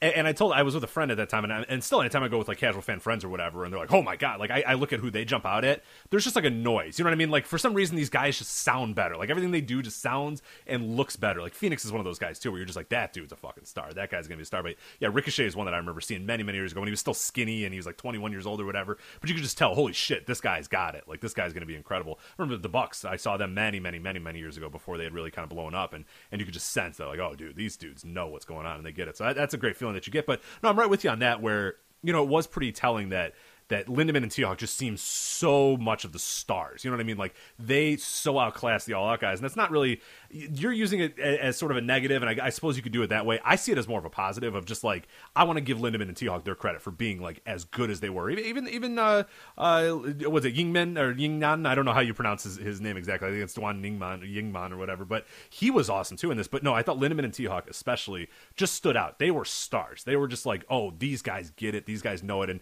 And you could, yeah, like you said, you maybe reflect poorly on the All Out guys or however you want to sort of take it. But the thing with T-Hawk too is it's like, where was this? Why this guy main evented Kobe World like he just left a funeral, and then like he comes on this show and he's fucking throwing knees and he's got charisma. What the hell? Where was this for like the last 4 or 5 years? I think there's a couple. We're dying for this. Like it just never came. I think there's a couple of things here. Number one, he's a little more older and a little more confident, and you even see that confidence in Lindemann now.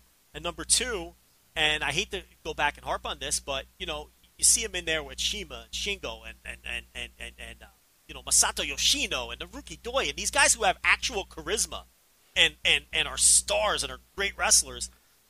And no offense to All Out, but they're not Masato Yoshino and Naruki Doi and okay, Shingo so Takagi. I see that. Maybe he's against like some of the most charismatic wrestlers ever, and then that might I see what you're saying there. I don't know if I'd say the most charismatic wrestlers ever, but you're on the same wavelength as me. It's like you're in there with real, actual stars who know how to get over and can exude charisma, and now you're in there with Shunma Katsumata. I mean, it's a little easier to stand out.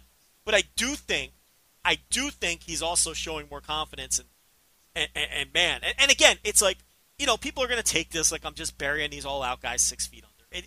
It's probably coming off that way. It's not meant to. They're good.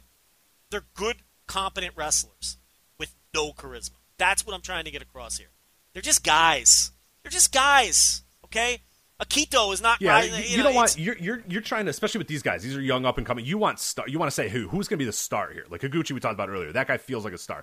Endo and Takawa is two guys that I think in the future can definitely get to that point or are definitely working that way. Lindemann is a guy who back in the Dragon Gate days, even when he was kind of coming up and doing the stuff with Yusuke Santa Maria, it felt like he was going to be a star at some point. Like that's what you're sort of looking for with young wrestlers. Yeah, it's great to develop like guys on your roster, but when you're looking at it and really putting over a roster, you want to say, hey, who are the future stars?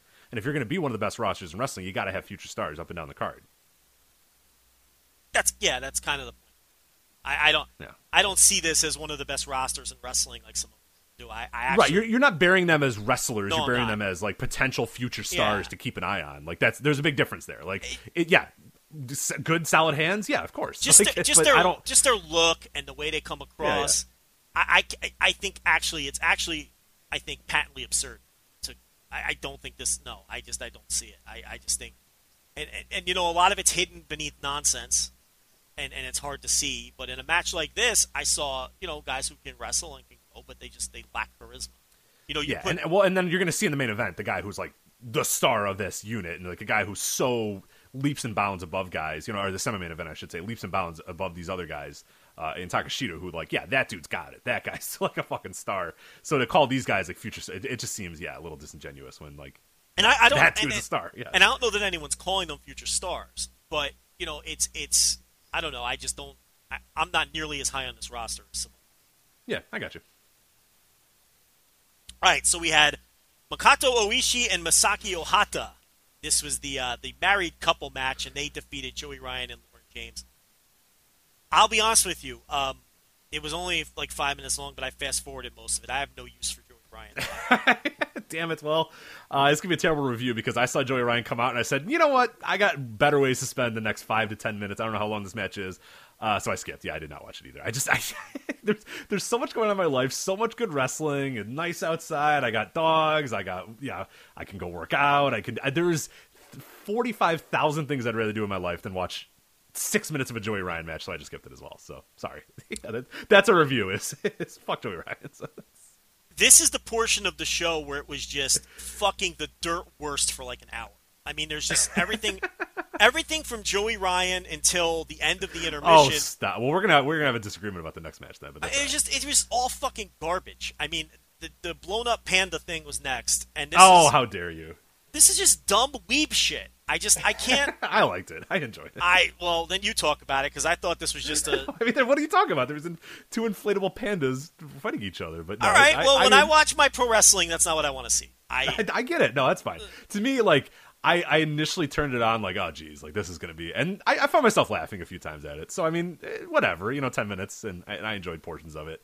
I mean, it's impossible to review. It was, obviously, it was a giant panda against Super Shandong Machine, and then Shandong Machine got another panda, and then there was two pandas fighting each other, and then the one panda won, so... They teased a face turn for the panda, and then he turned on him, and he turned heel. It's utter nonsense. I enjoyed laughing at it. So I will not bury it like you. I hate to harp on this. You bring this stuff to the West, your product's not getting it. It's just not. We had the Weapon Rumble match. Oh, you should bury this more than the fucking panda thing. This match sucked. This is horrible. I don't consider the inflatable thing like a match or anything. I just consider that like. No, I just consider there wasn't. that, yeah, I mean, all they did was like club each other and then watch PowerPoint videos and and people stuff like that. People are laughing and whatever. It just isn't for me. Now the Weapon Rumble fucking was terrible. It just sucked. It was awful. Oh god, 30 minutes and I'm never gonna get back. Or whatever it was, 24 minutes or whatever. Yeah. And it actually gets worse on this show, in my opinion. But the Weapon Rumble was just. I mean, this Mao. They tell me, I've seen very little of Mao. I have seen Mao. I've seen very little of Mao. I can't sit here and give you an intelligent opinion of Mao, but this is not the best showcase for Mao. Now, I get that this is kind of Mao's thing. Okay? This is kind of the role that Mao's taken on. But, this is just this DDT bullshit. It's just not for me. This is just typical DDT. They got cell phones out. They're bringing out fucking dressers. Rich, I don't know. It's just not for me. There's no point in me sitting here killing it. To me, it's garbage. I don't know. Yeah, exactly. And what's funny is when you go onto like Cage Match, the inmates of Cage Match, they give it like a 7.8. It's recommended or whatnot, and that's when I this is where you have to just chalk it up and say not for me. Like I thought it fucking sucked. You thought it sucked. They liked it. People that like DDT, I assume liked it. So whatever. I mean, we're gonna talk about that with the main event too.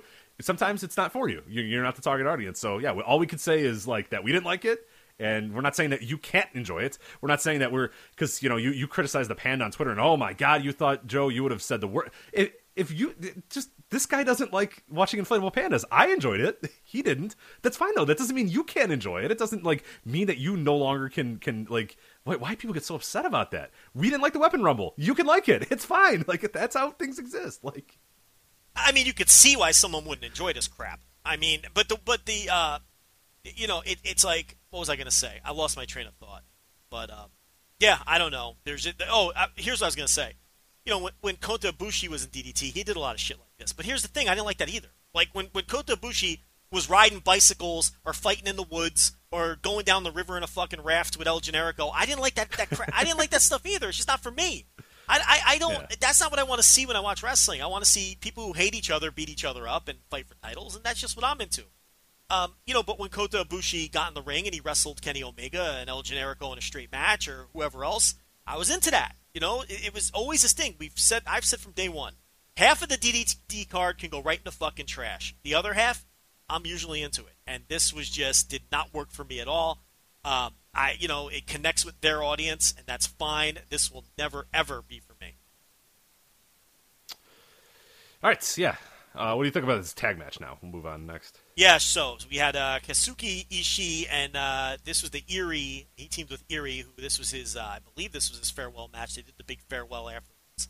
They beat Harashima and Yukio Sakaguchi. Look, it was fine. This was probably the third or fourth best match on the show, in all honesty. Harashima always gives you a professional performance, plus it had all the emotion afterwards and stuff, so we'll see where Erie goes from here. The Erie thing is strange. I for his tour of America, I don't know where he was based exactly, but I know he popped up on like a bunch of Chicago shows. I went to an Evolve show and he's just like walking around, he's not booked on the show, but he's just kind of like hanging around. And he's just like with people and stuff. I don't know, man. It seems like a weird. And he must love America or something. Or I don't know what exactly the circumstances are. I don't know what people have said, but man, it just seems weird to want to do this, but I know that he's kind of been, I don't know, down on I don't know exactly what's going on here. It seems strange, like him coming back to the U.S. indie scene. I don't know. It just felt like it wasn't that good of a run when he did it a year ago, but maybe he wants to just make it a home base, or maybe he's got something planned that we don't even know about or whatnot. But I don't know. It just seems a little strange for me. I think he just fits pretty well in this DDT roster, but I don't know. Yeah, we'll see. We'll see how it goes. But I hope I get to see him wandering around, shows that I'm at. Like, and he stands out too, because you know what I mean. There's like a 6'3", green mohawked Japanese man just wandering around these shows in like street clothes or whatnot. But yeah, it's a little strange. But yeah, we'll see. He needs more. Nice of an guy edge. though. He needs more of an edge.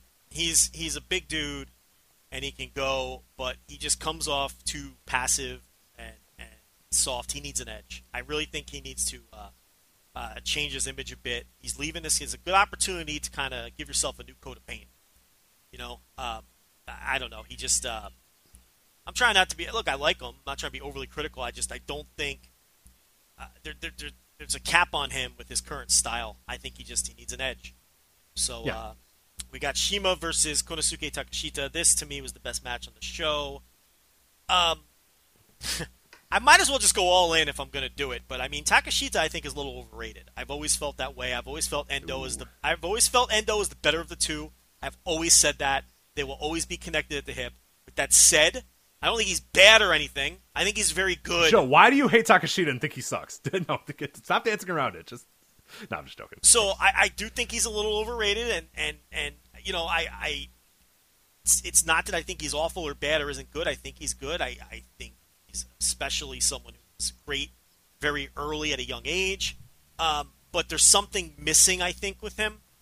I do think there's something missing with him. I thought Shima, and again, this will be taken the wrong way, but you're dealing with Shima. He outclassed him. I really think he outclassed him. Especially, we didn't talk about the post-match stuff Shima did in the all-out six-man.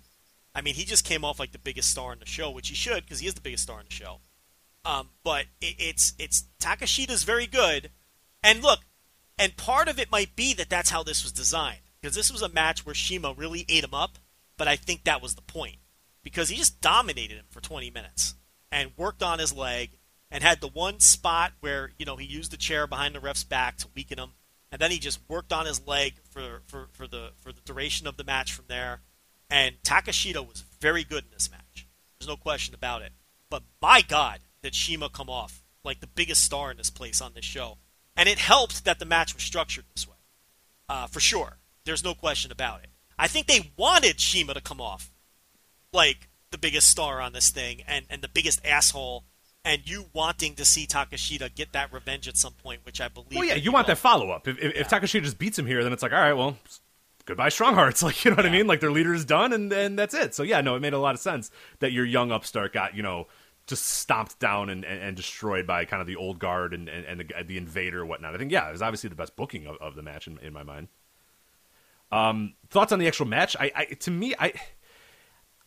like Takashita. I think he's pretty damn good. And I thought this match, you can say that Shima definitely dominated the match because that was the intention, was for him to kind of work him over. I think Takashita did a great job selling his leg as well, though. I thought he played, for a 23-year-old, I think, and I guess maybe this is what sort of lends you credence to your overrated thing, because, like, he's not there yet, but I think people, I don't want to speak for other people, but the way I look at it is, I judge him on a curve of, oh my God, this guy's only 23 years old and he's already this good.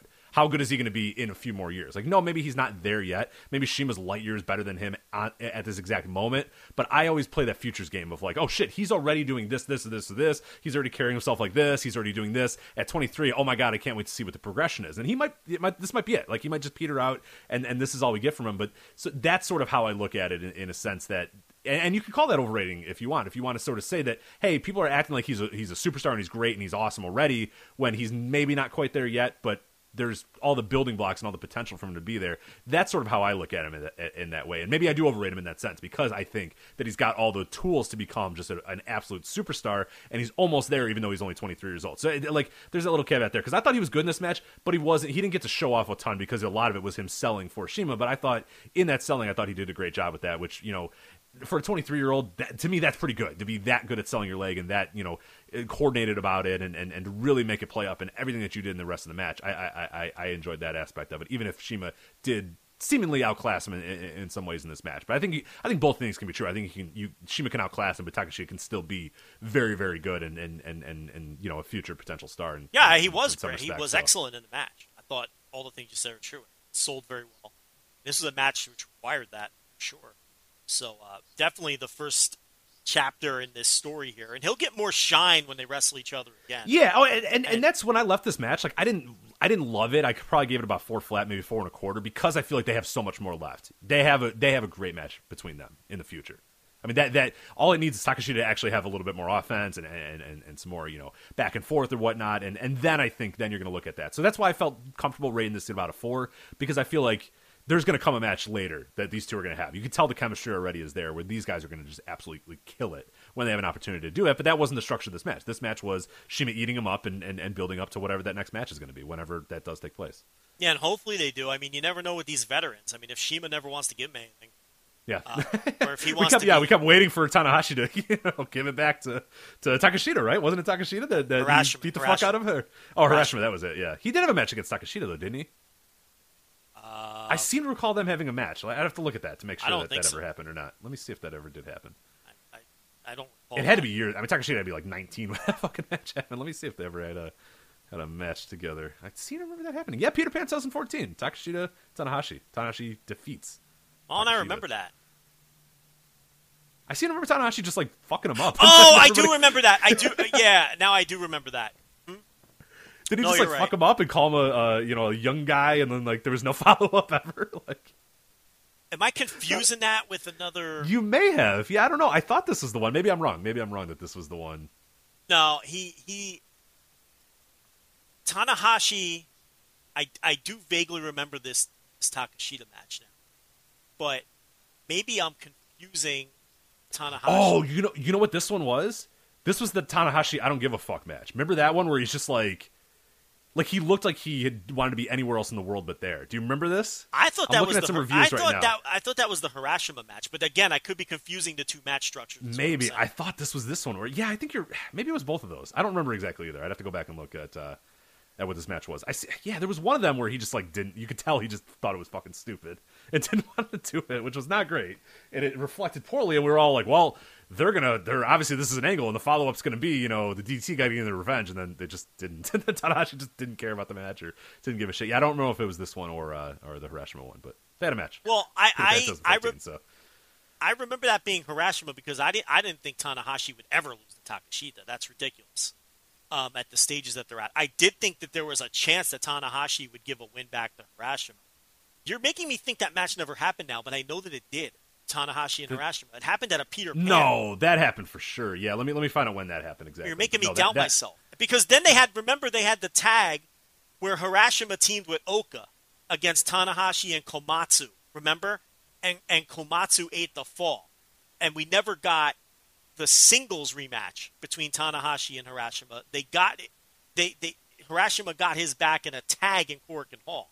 Yeah, that it was Oka and Hiroshima, yeah, right? Oka, yeah, right. Komatsu and if I remember correctly, yes, was in it as well. Let me find out here real quick.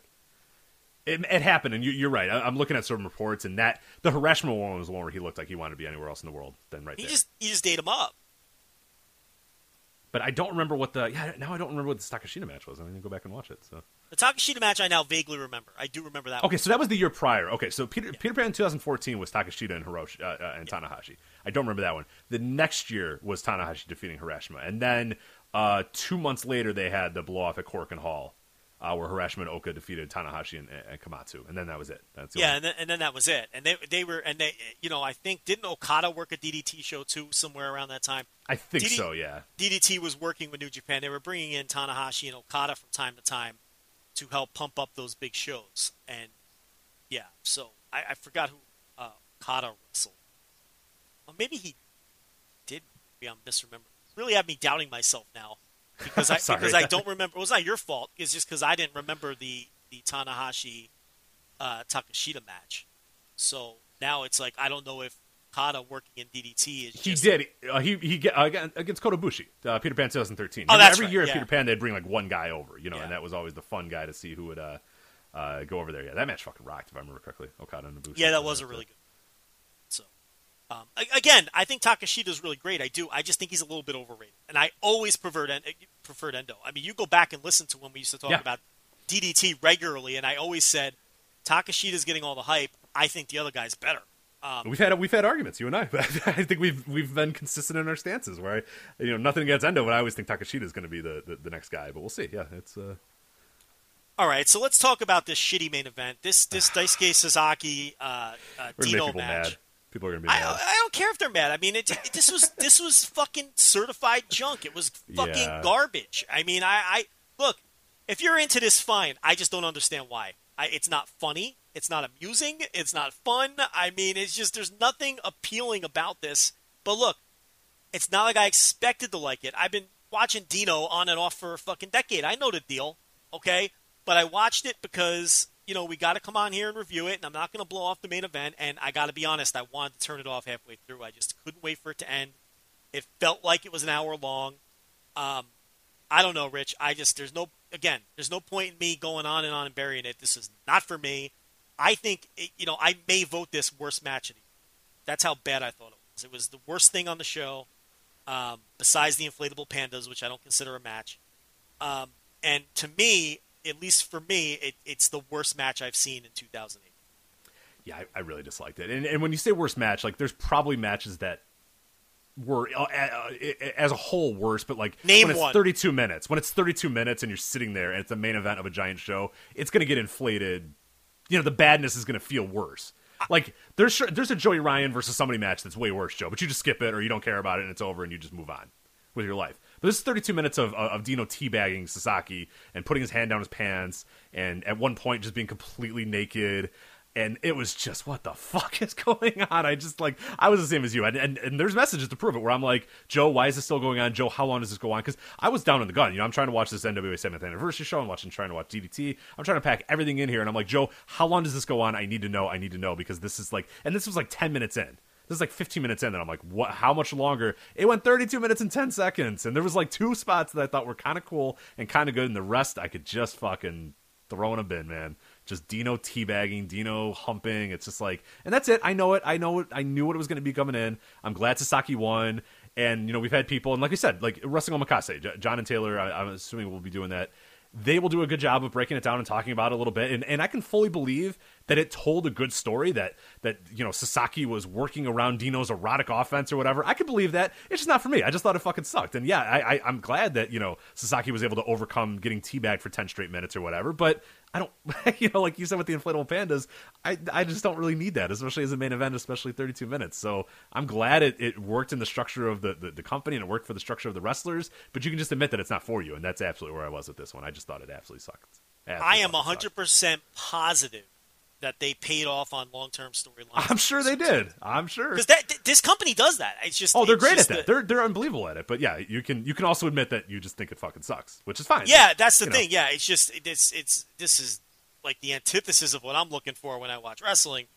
And yeah, I mean, if we didn't have a job to do, I mean, I would have hand waved this match for 5 minutes. I really wanted to. 5 minutes in, I would have stopped watching. I gutted it out. I really thought about not finishing it. It was that bad. I mean, it just not amusing, even in a fun bad way. Because it really wasn't fun bad. It wasn't bad. They were doing what they were setting out to do. It just wasn't entertaining or appealing on any level whatsoever.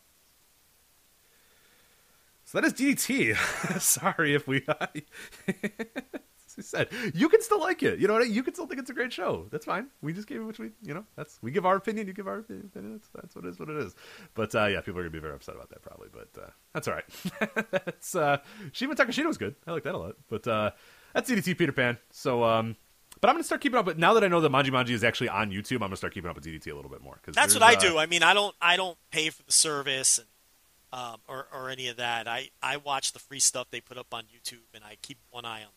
Sometimes they'll show some stuff that's, again, more in the comedy vein or the sleazy vein, and I blow it off that week.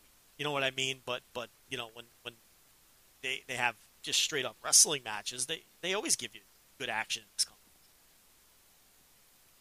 All right, let's move on to another show that happened this weekend, a pretty interesting one as well, the NWA 70th anniversary show. Now, Joe, I was trying to look for attendance. Did we get any attendance figures? I was not able to find any. Do you know if anyone's popped up or anything offhand? I didn't see it. I didn't see it either. Business of the show looked like 1,000 plus or somewhere in that neighborhood. They have people sitting upstairs, unless I'm misjudging the size of the building.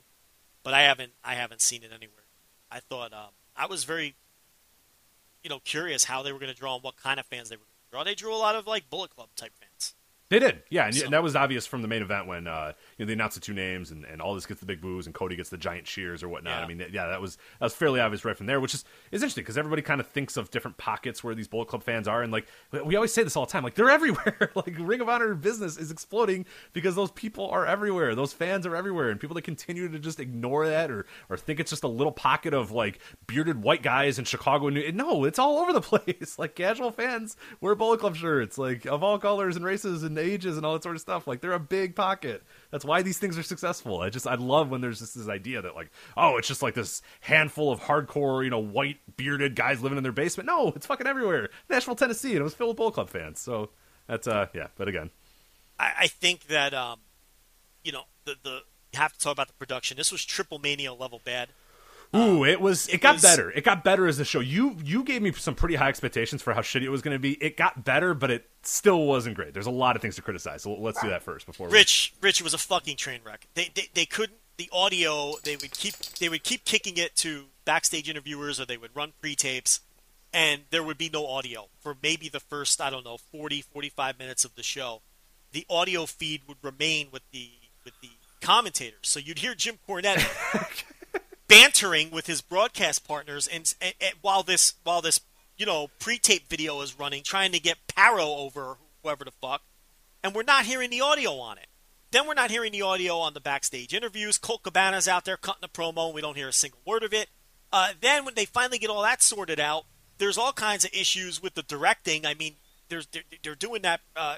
Penelope Ford's cutting a promo, and you could hear either Lagana or it sounded like Billy, to be honest, yell cut, and then they relax and they get out of character and they're having a fucking conversation about the promo. I mean, the production came off Bush League. I know it's a first-time effort. I know they used the Global Force production team. I heard some rumors that they used another production team. But it's just like it was in Nashville. I'll just but you can't. But it's like without naming names. But Nashville, whoever they did use. My point here is whoever they used, never use them again. It was an absolute train wreck, a disaster, an embarrassment. And I have to tell you, oddly enough, everyone was burying the card on paper. The wrestling saved the show. It really did. No. And the production, I mean, like I said, it got better towards the end, but the first hour and a half, like you're saying, was, I mean, the thing that got me is I had my computer speakers. So, like, Jen, I forget what the former Jen Sturger, I forget what her name is now. I think she's got a different name now. I was blanking on it. She was horrendous, by the way. She was fucking terrible the entire night. Other than not hearing her, it wouldn't have mattered if you heard her anyway, because at the times that you could hear her, I thought she was horrendous. And I know that, like, it's kind of the trope in, like, Pro Wrestling 101 is you got to have the backstage interviewer, and they have to be this woman, and they have to... just, especially when it's not working, when the production's shit, just fucking miss it. It's not necessary. It's a template that people have just kind of decided that wrestling has to be done with. But you cut to her, and she's just not prepared. She's reading off of a script. She doesn't know who Dory Funk Jr. is. She's trying to talk to a fucking Blue Demon or whatever, and it's like, what are we doing? Like, why are we doing this? It just sucked. Those were horrible. They were horrendous. They should have just gotten rid of those completely, but, whatever. But she didn't know. I mean, she didn't know what the hell she was talking about at all. She had a piece of paper. She'd read it before, and then she'd start talking. But you could tell she didn't know shit about what she was talking about. So it's nothing against like her personally. It's just like she obviously wasn't prepared for the job or whatever, or whatever. Or there was production issues. I don't know what it was, but every time they went to her, I went, oh god, here we go. And it was like it never was good. None of those pre-tapes or none of those post backstage interviews were ever good. They did nothing for anybody. I thought they were really really poorly done the entire night. But what really got me was the first match, the Sam Shaw, Colt Cabana, Sammy Guevara, Scorpio Sky. So they come out, and I have I turned my speakers up so I could hear the interview that she did prior a little bit better. They bust my speakers with the loudest, because they had mixed, for whatever reason, they mixed these guys' theme songs like so fucking loud that like you can't hear Cornette, but all you can hear is Sam Shaw's like terrible music as loud as humanly possible. I'm like, what is going on? And they eventually regulated the music after that, and it seemed like it was okay moving forward. But man, it was disastrous. At the first hour or so was just a complete train wreck. I thought the production looked good. I thought the cameras looked good, and I thought some of the lighting looked pretty solid. But yeah, like the audio was a disaster, and like you said, the cuts and the directing and all that sort of stuff was a disaster. A lot of times they would like cut to the entranceway, like you knew they were trying to go to a pre-tape, but it just wouldn't load, and like Jim Cornette's just got to sit there and cough like twice. And then I forget who the other guy was, the main color, the main play-by-play guy. But then he would just have to like Nashville. What a wrestling city. Cornette would have to go on for 20 minutes about Nashville. How many times did he say that Nashville was a great wrestling town just to fill gaps of time? I was so sick of hearing how Nashville was so good to the NWA for so many years. No, I mean and again, like credit to Cornette because he's great at that sort of stuff. And I thought all night, I thought Cornette was great, and we mentioned that last week. That if you're going to get Cornette in an atmosphere, he's going to give it 110%. He's not going to bury it because that's what his character is on Twitter, and that's what he is, this guy that buries shit or whatever. But he came out and he knew his shit. He researched everybody. He gave it 110%, which we knew Cornette was going to be. And he was good. I thought he was really good. I thought the play-by-play guy, I'm sorry for forgetting his name, I thought he was pretty solid. Shivani was all right in the main event, but I thought Cornette and the play-by-play guy were pretty good throughout. But yeah, I thought production issues were definitely a downside. Everything looked good. It did not sound good the entire night. A lot of disasters in that respect. I thought Cornette was good when he liked what he was watching. There were times where Cornette was getting passive-aggressive towards some of the wrestlers who just didn't work the way he wants them to work. I did sense that. I did pick up on that. What Cornette is good at, like when he perceived that something didn't make sense, a wrestler not going for a cover, or he was passive-aggressive in those ways. Yeah, when Penelope Ford did the move where she did like the handspring elbows, he lost his mind. He's like, well, she did. She flipped 17 times before she got Yeah, like... I mean, I know his instincts are to protect the business, and and he wants to make sure the audience, he's explaining to the audience that someone not going for a cover, for example, is a wrestler fucking up instead of, I understand. He's protecting the business in some ways. But it was clear to me when he was enjoying what he was watching and when he hated what he was watching. But you have to know Cornette to know when he was doing that, kind of good spot when he was being passive-aggressive. But in general, yes, I thought he did a good job, and I thought he brought, he did bring some gravitas to things with, just being who he was and all those sorts of things.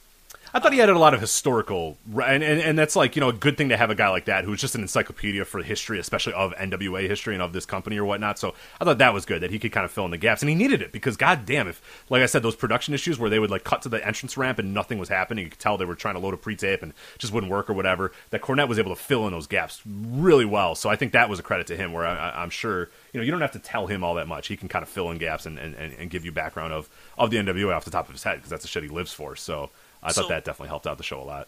So let's bounce around. The main event, I thought, blew away the match at All In. And that was without the benefit of the added atmosphere that you got at All In, because this could match the atmosphere. But I thought the match itself exceeded my expectations tenfold. I couldn't believe how good this match compared to, I guess, what I was expecting.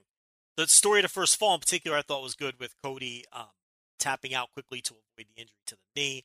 And then, of course, the surprise with Nick Aldis ultimately winning the match, which I think, that's a lot of that is Cody continuing to put over the idea that he and the Elite are going to WWE. And I don't buy that for 1 second. I am 100% confident that they may not be in Ring of Honor next year. They may not be in Japan next year. I don't know. They might be starting up. But who knows what they're doing, where they will not be as WWE. I think that they're intentionally trying to point people in that direction. It's all a work. But this, continues that story for Cody. Drop all the titles and get ready to go to WWE in January. I don't know.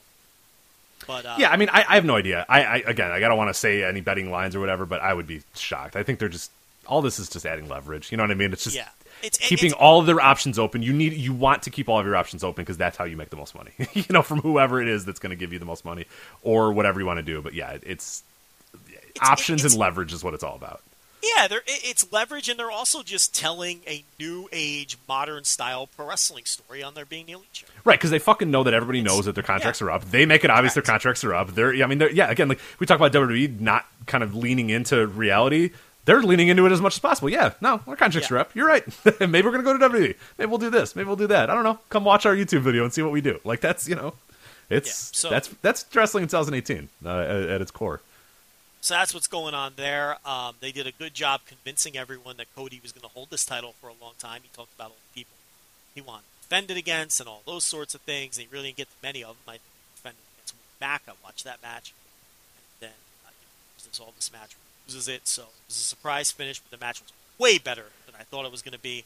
I'm still not on the Nick Aldis train. I never will be. This is peak Nick Aldis. I still have no interest in Nick Aldis. This does temper my interest in the NWA to some extent. I'll still keep an eye on it. We always do and we always will. But Aldis just still does nothing for me. They're never going to win me over with Nick Aldis, ever. I can live to be 1,000 years old, and they will never win me over with Nick Aldis. I don't find him interesting in the least bit. There's nothing they can do to make him interesting. But I thought the match was way better than I thought it was going to be. I actually thought it was 4-star range. I thought it was a fucking hell of a match and exceeded my expectations, and I was very pleased. Yeah, I enjoyed it a lot as well, and I think I don't know.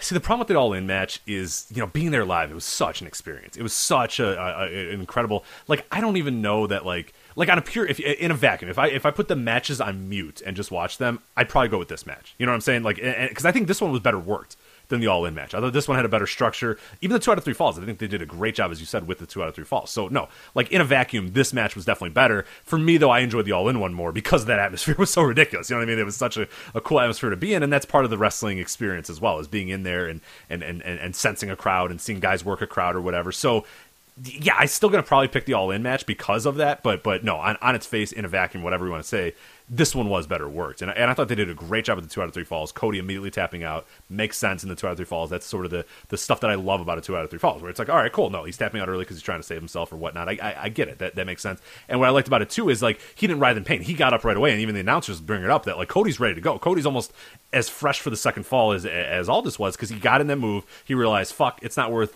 fighting for. I'll tap out, and then we'll work our way through the second fall. So I thought that was kind of cool in a sense to do it. And I thought, yeah, they did a good job. Maybe a little bit too much of the Camille Brandy stuff for my liking, but I think they worked around it pretty well. And I think overall, though, the match itself delivered pretty well. I could have done without some of that stuff, but they kind of needed to play it up a little bit. So the national title stuff, let's do it.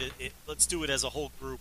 I thought Sammy Guevara was the clear standout in the first match, and that 90-second run that he had, that run up before he was eliminated, that little shine segment before he got eliminated, was just I thought that got him over with that crowd. May not necessarily have been familiar with him, and I thought he was the clear standout of the match, and I thought it was ultimately a mistake that he didn't win the match. But these things are booked out beforehand. You can't tell how they're going to go. And Sam Shaw did go on. Now, the Sam Shaw-Willie Mack match was the only match I didn't see. You saw it. I'm told it was very good. So in the end, it all worked out. But I thought Guevara was the clear standout of elimination match number 1. Oh, clearly. Yeah, no, he definitely was. And anybody who knows anything about these 4 guys, and we talked about it last week, I mean, Sammy was gonna... we love Sammy Guevara, and anybody who sees him, I think you usually see the same thing as well. So it was cool to see a lot of people that had experienced him maybe for the first time or hadn't seen the full breadth of what Sammy could do, really shocked at how great he was in this match. Because, yeah, he was so far and away the standout, and they could do something with him in the future. Maybe now is not the right time for it or whatever, but they should not let this guy just kind of flounder away or do nothing. NWA should, in some way, shape, or form, use him because, like you said, he is in some ways the best of both worlds. He's got a little bit of the new media idea of doing these vlogs and doing the YouTube stuff. He's young, he's marketable, and he's a great wrestler, too. He just stands out. He's different than a lot of the stuff that the NWA is presenting right now, so he'd be a great fit for moving forward or doing whatever they're going to do. Sam Shaw, I mean, they like Sam Shaw, so good for them. Yeah, I mean the Willie Mack match we'll talk about in a bit, or I guess I could talk about it now. He delivered in that match, so I'll give him that. But I thought that match, even delivering in that match, I thought Sam Shaw was fine and Willie Mack was great in that match because Willie Mack's a great wrestler, whereas Sam Shaw is a guy. You know what I mean? I thought, the Willie Mack Shaw was good, but it was good because Willie Mack is great, not necessarily because Sam Shaw really delivered or anything. Sam Shaw was fine in that match. He was fine in this match too. Sam Shaw is fine. That's basically the Sam Shaw experience, but he's not a guy that I would definitely build anything around. I think there's definitely not much to him. So I think they made the right call giving the match, giving the win to Willie Mack, and I think maybe the idea was just to get Willie Mack over a Sam Shaw, give him a definitive win. Maybe it wouldn't have worked quite as well against a Sammy or whatever, but yeah, I could do without seeing Sam Shaw much more. But yeah, I think I have no problem with Willie Mack winning the tournament. I mean, we discussed him as one of the legitimate options to do so. But I thought with the 2 qualifiers, I think it actually played out exactly how I thought it would, where Guevara stood out in the first match. And then they got Ricky Starks over as a cocky heel in the span of 10 minutes between the promo with Cornette, which again was... I was going to say, before the match even started, he was over again, yeah. Which was a production mess again. I mean, that whole thing, the audio was off. That was... But he cuts the promo on Cornette. They play his video, which makes him come off like a cocky little prick. And, then his entrance into the match, the way he worked, he got himself over as a heel. Cornette worked his ass off to get him over as a heel during the meat of the match.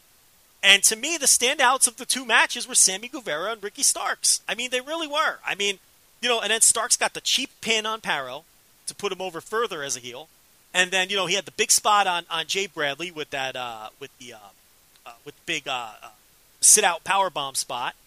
And I thought Sammy Guevara and Ricky Starks really acquitted themselves well.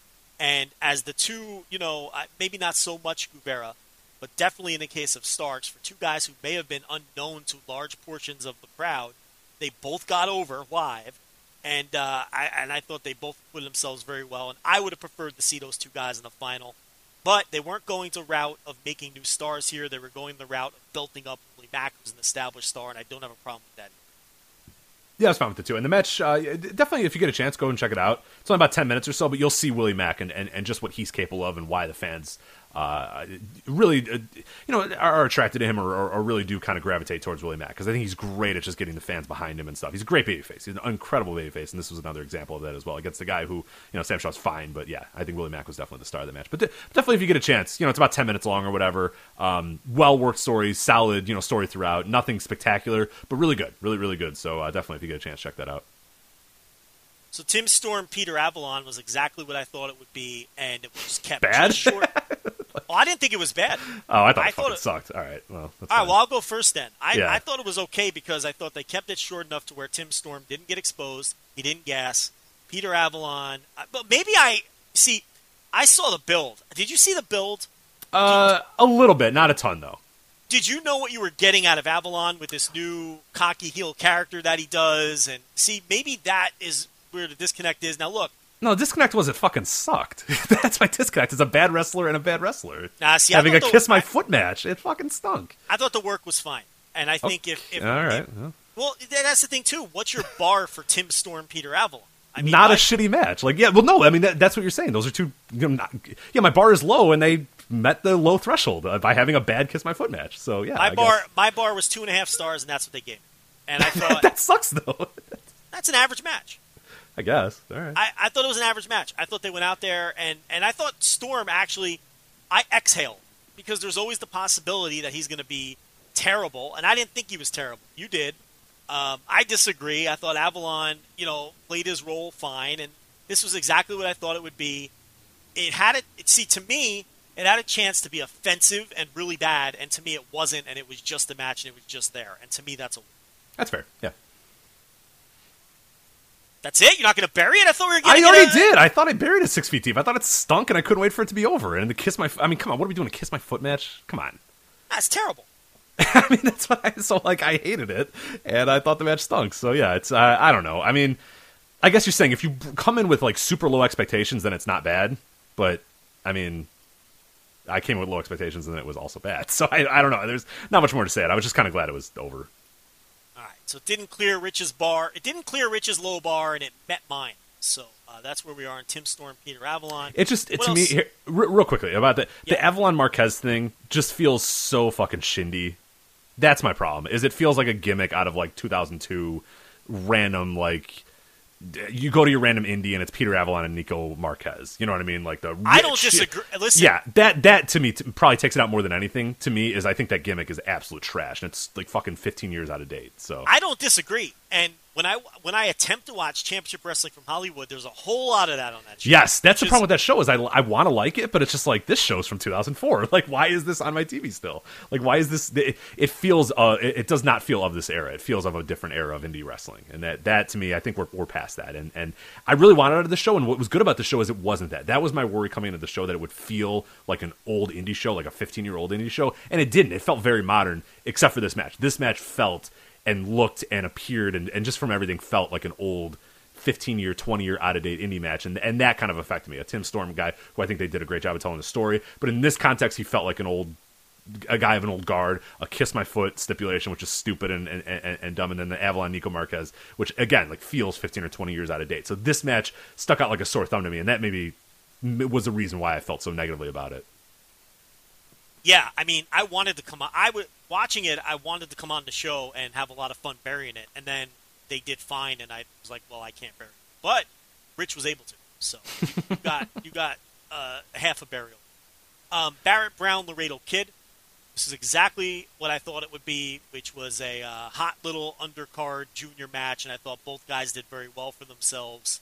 And I was a little bit surprised that Brown won, but there you go. And I thought that a nice little touch by Cornette, putting Brown over as a former NWA World Junior Champion. Yeah, I thought this was really good. I mean, these guys, obviously they had 10 minutes, and I thought I was surprised at how much time they got, and I was glad they got the time, because I think they delivered in that time for sure, and I think both guys acclimated themselves well, and you hope to see more of at least one or two of them in the future, because, yeah, I thought they definitely acclimated themselves well, and this was a solid match. Good, I think the structure of it was good with the NWA National being the opener, but this would have worked as an opener too, but I think it worked well as a second match on the card to kind of show that there's some high level work on this as well, because I think these guys did do some pretty high level works here. So I enjoyed it a lot. I mean, yeah, there's not a ton of like passion for it because it's just kind of a match between two guys and without a ton of build or whatnot. But I think they acclimated themselves well and did a pretty good job. So yeah, it was a nice little undercard match. Yeah, with good action and two guys who came across as solid professional wrestlers. So no problem with it. Again, top to bottom, this was a really strong show. I missed a couple of the matches, including this one. If you want to talk us through Jazz defending against Penelope Ford, I had to step out of the house, so I didn't see this, and I didn't see the Willie Mack match yet. Both matches, I'm told, were pretty good. The Mack Shaw match, a lot of people are calling match of the night. You already talked about that one. I haven't figured out how to watch the replay or anything yet. I'll get around to watching all of this. But what about Jazz Penelope Ford? I saw the Jazz post-match promo, and I expected her to retain, and she did. Yeah, it was fine. Like, it wasn't. I don't know. There was points of it that I thought were pretty solid, and I thought Penelope Ford did a good job, and I thought Jazz played a pretty good role. The finish kind of felt like it was out of nowhere, and there was one weird spot where, and again, I don't know if it was done on purpose, and the problem is it's Earl Hebner was the referee, so you never know. But like, he kind of like missed a count, like Jazz had a pin, and I think he didn't count or something like that, and it was one of those things that's just like, oh no, and it kind of took you out of the match a little bit, and then Jazz won like a few moves after that, so it felt like kind of a flat finish, but the work inside of the context of that was pretty good. I thought Ford looked good. She was definitely over a lot to this crowd, but Jazz definitely got herself over as well, as people kind of remembered her, and she cut a great promo at the beginning of the match as well that I assume they could hear, even if we could barely hear it at home. But no, I think it was solid. It was only about 7 minutes, so it's not like it was a real super lengthy match or whatever. It was obviously kept short, and that might be because of Jazz's limitations in some way. But Jazz beat her by submission. I thought it put Jazz over pretty well as this NWA Women's champion, and she talks about how she wants some of the publicity and some of what the 10 pounds of gold is going to be. So kind of setting her up for getting some features in the future as well. So no, I thought it was pretty solid, but not spectacular, but a good, well-worked match. All right, so it looks like we have some connection issues with Joe. I cannot get him back on the line. I don't know what's going on with his internet, unfortunately. But yeah, I can close out the show here because we were just about done anyway. I talked about the Jazz Penelope Ford match, and I think that was it in terms of the NWA 7th anniversary show. There was the tag match, the Crimson and Jack Stain defeating the Kingdom, Crazy Steve and Shannon Moore. I mean, come on, that's 4 minutes, and you got the names involved there. The big story out of that, though, of the Tag Team Challenge was that the Crockett Cup will be making its return next year. This was announced before the match. Road Warrior Animal, who came out with Crimson and Jack Stain, announced this. What we know now, no specific date for the return of the tournament. We just know that it'll be held in 2019. That's as far as we know. It'll be held in association with the Crockett Foundation, which is cool because that means, A, that it's approved by the Crockett's and it's through the Crockett's, which is really cool. And also the Crockett Foundation, they provide services to military veterans with mental disorders, so it's for a good cause as well. I was hoping that we could get Joe on the line for this one, but unfortunately it looks like it's not going to work because the tournament had a really fun history as well, and I wanted to dig into it a little bit, but maybe we can do it once the Crockett Cup actually becomes a thing and we get a little bit closer to the actual tournament itself. But yeah, they had a few Crockett Cups in the 80s, and I believe there was all the 80s. I think it was 86, 87, and 88, I want to say that both all three of the tournaments were, but we could look that up another time. But anyway, yeah, that's Crockett Cup coming back in 2019, so that should be pretty cool to check out once that drops in 2019, but we'll see what happens there. Just for people that don't know, when the tournament was initially done, those in the 80s, single elimination rule, so it was a single elimination tournament. There was 24 teams in the original ones, and 1988 they did only 22 teams, but there's quite a lot of teams, so it's a big undertaking if they're going to do it on the same level. Maybe they will. I don't know. Maybe they might just do like 20 or so, or maybe they'll just do like, you know, I don't know how many teams they're actually going to do for this. Maybe they won't go the whole 24 or the whole 22, but we'll see eventually when that becomes a thing in 2019. But yeah, so that's it. That's about all we had for this show anyway for this week. I do want to let you know, of course, that this episode was sponsored by our friends at Robinhood, and you can sign up right now. You can sign up right now at voices.robinhood.com. That's voices.robinhood.com. Robinhood is giving Voice of Wrestling Flagship listeners a free stock like Apple, Ford, or Sprint to help them build a portfolio. All I have to do is sign up at voices.robinhood.com. Once again, that's voices.robinhood.com. Also, voicesofwrestling.com. I definitely want to check out the website for all our reviews, previews, and all the other stuff coming up. Voicesofwrestling.com/forums. Definitely want to go there and join our discussion board. At Voices Wrestling on Twitter, also Voices of Wrestling on Facebook, and last but not least, support us on Patreon, the Voice of Wrestling Flagship Patreon. A lot of good stuff up there. We have a Wrestling Observer Hall of Fame series that we had running over the last few weeks.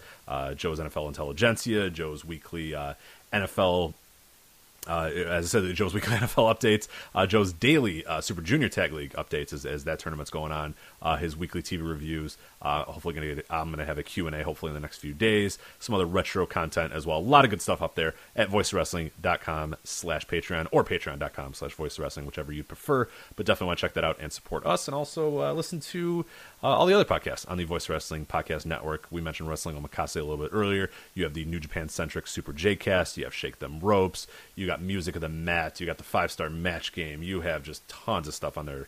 Lucha the Hidden Temple, if you're a Lucha Underground fan. I mean, the Brit Rest Roundtable, the Two Sarahs. There's just so much stuff there. Everything Evolves, which will be popping up hopefully in the next few days, as well as Evolve returns this weekend. But yeah, a lot of good stuff on the Voice Wrestling Podcast Network, so make sure you of course, subscribe however you get your podcast, and also do a review as well, because the more you review, the more people can find it and listen to it and enjoy it. So for the disappearing Joe Lanza, I'm Rich Grach, and we'll see you next time on the Voice Wrestling Flagship Podcast. Take care.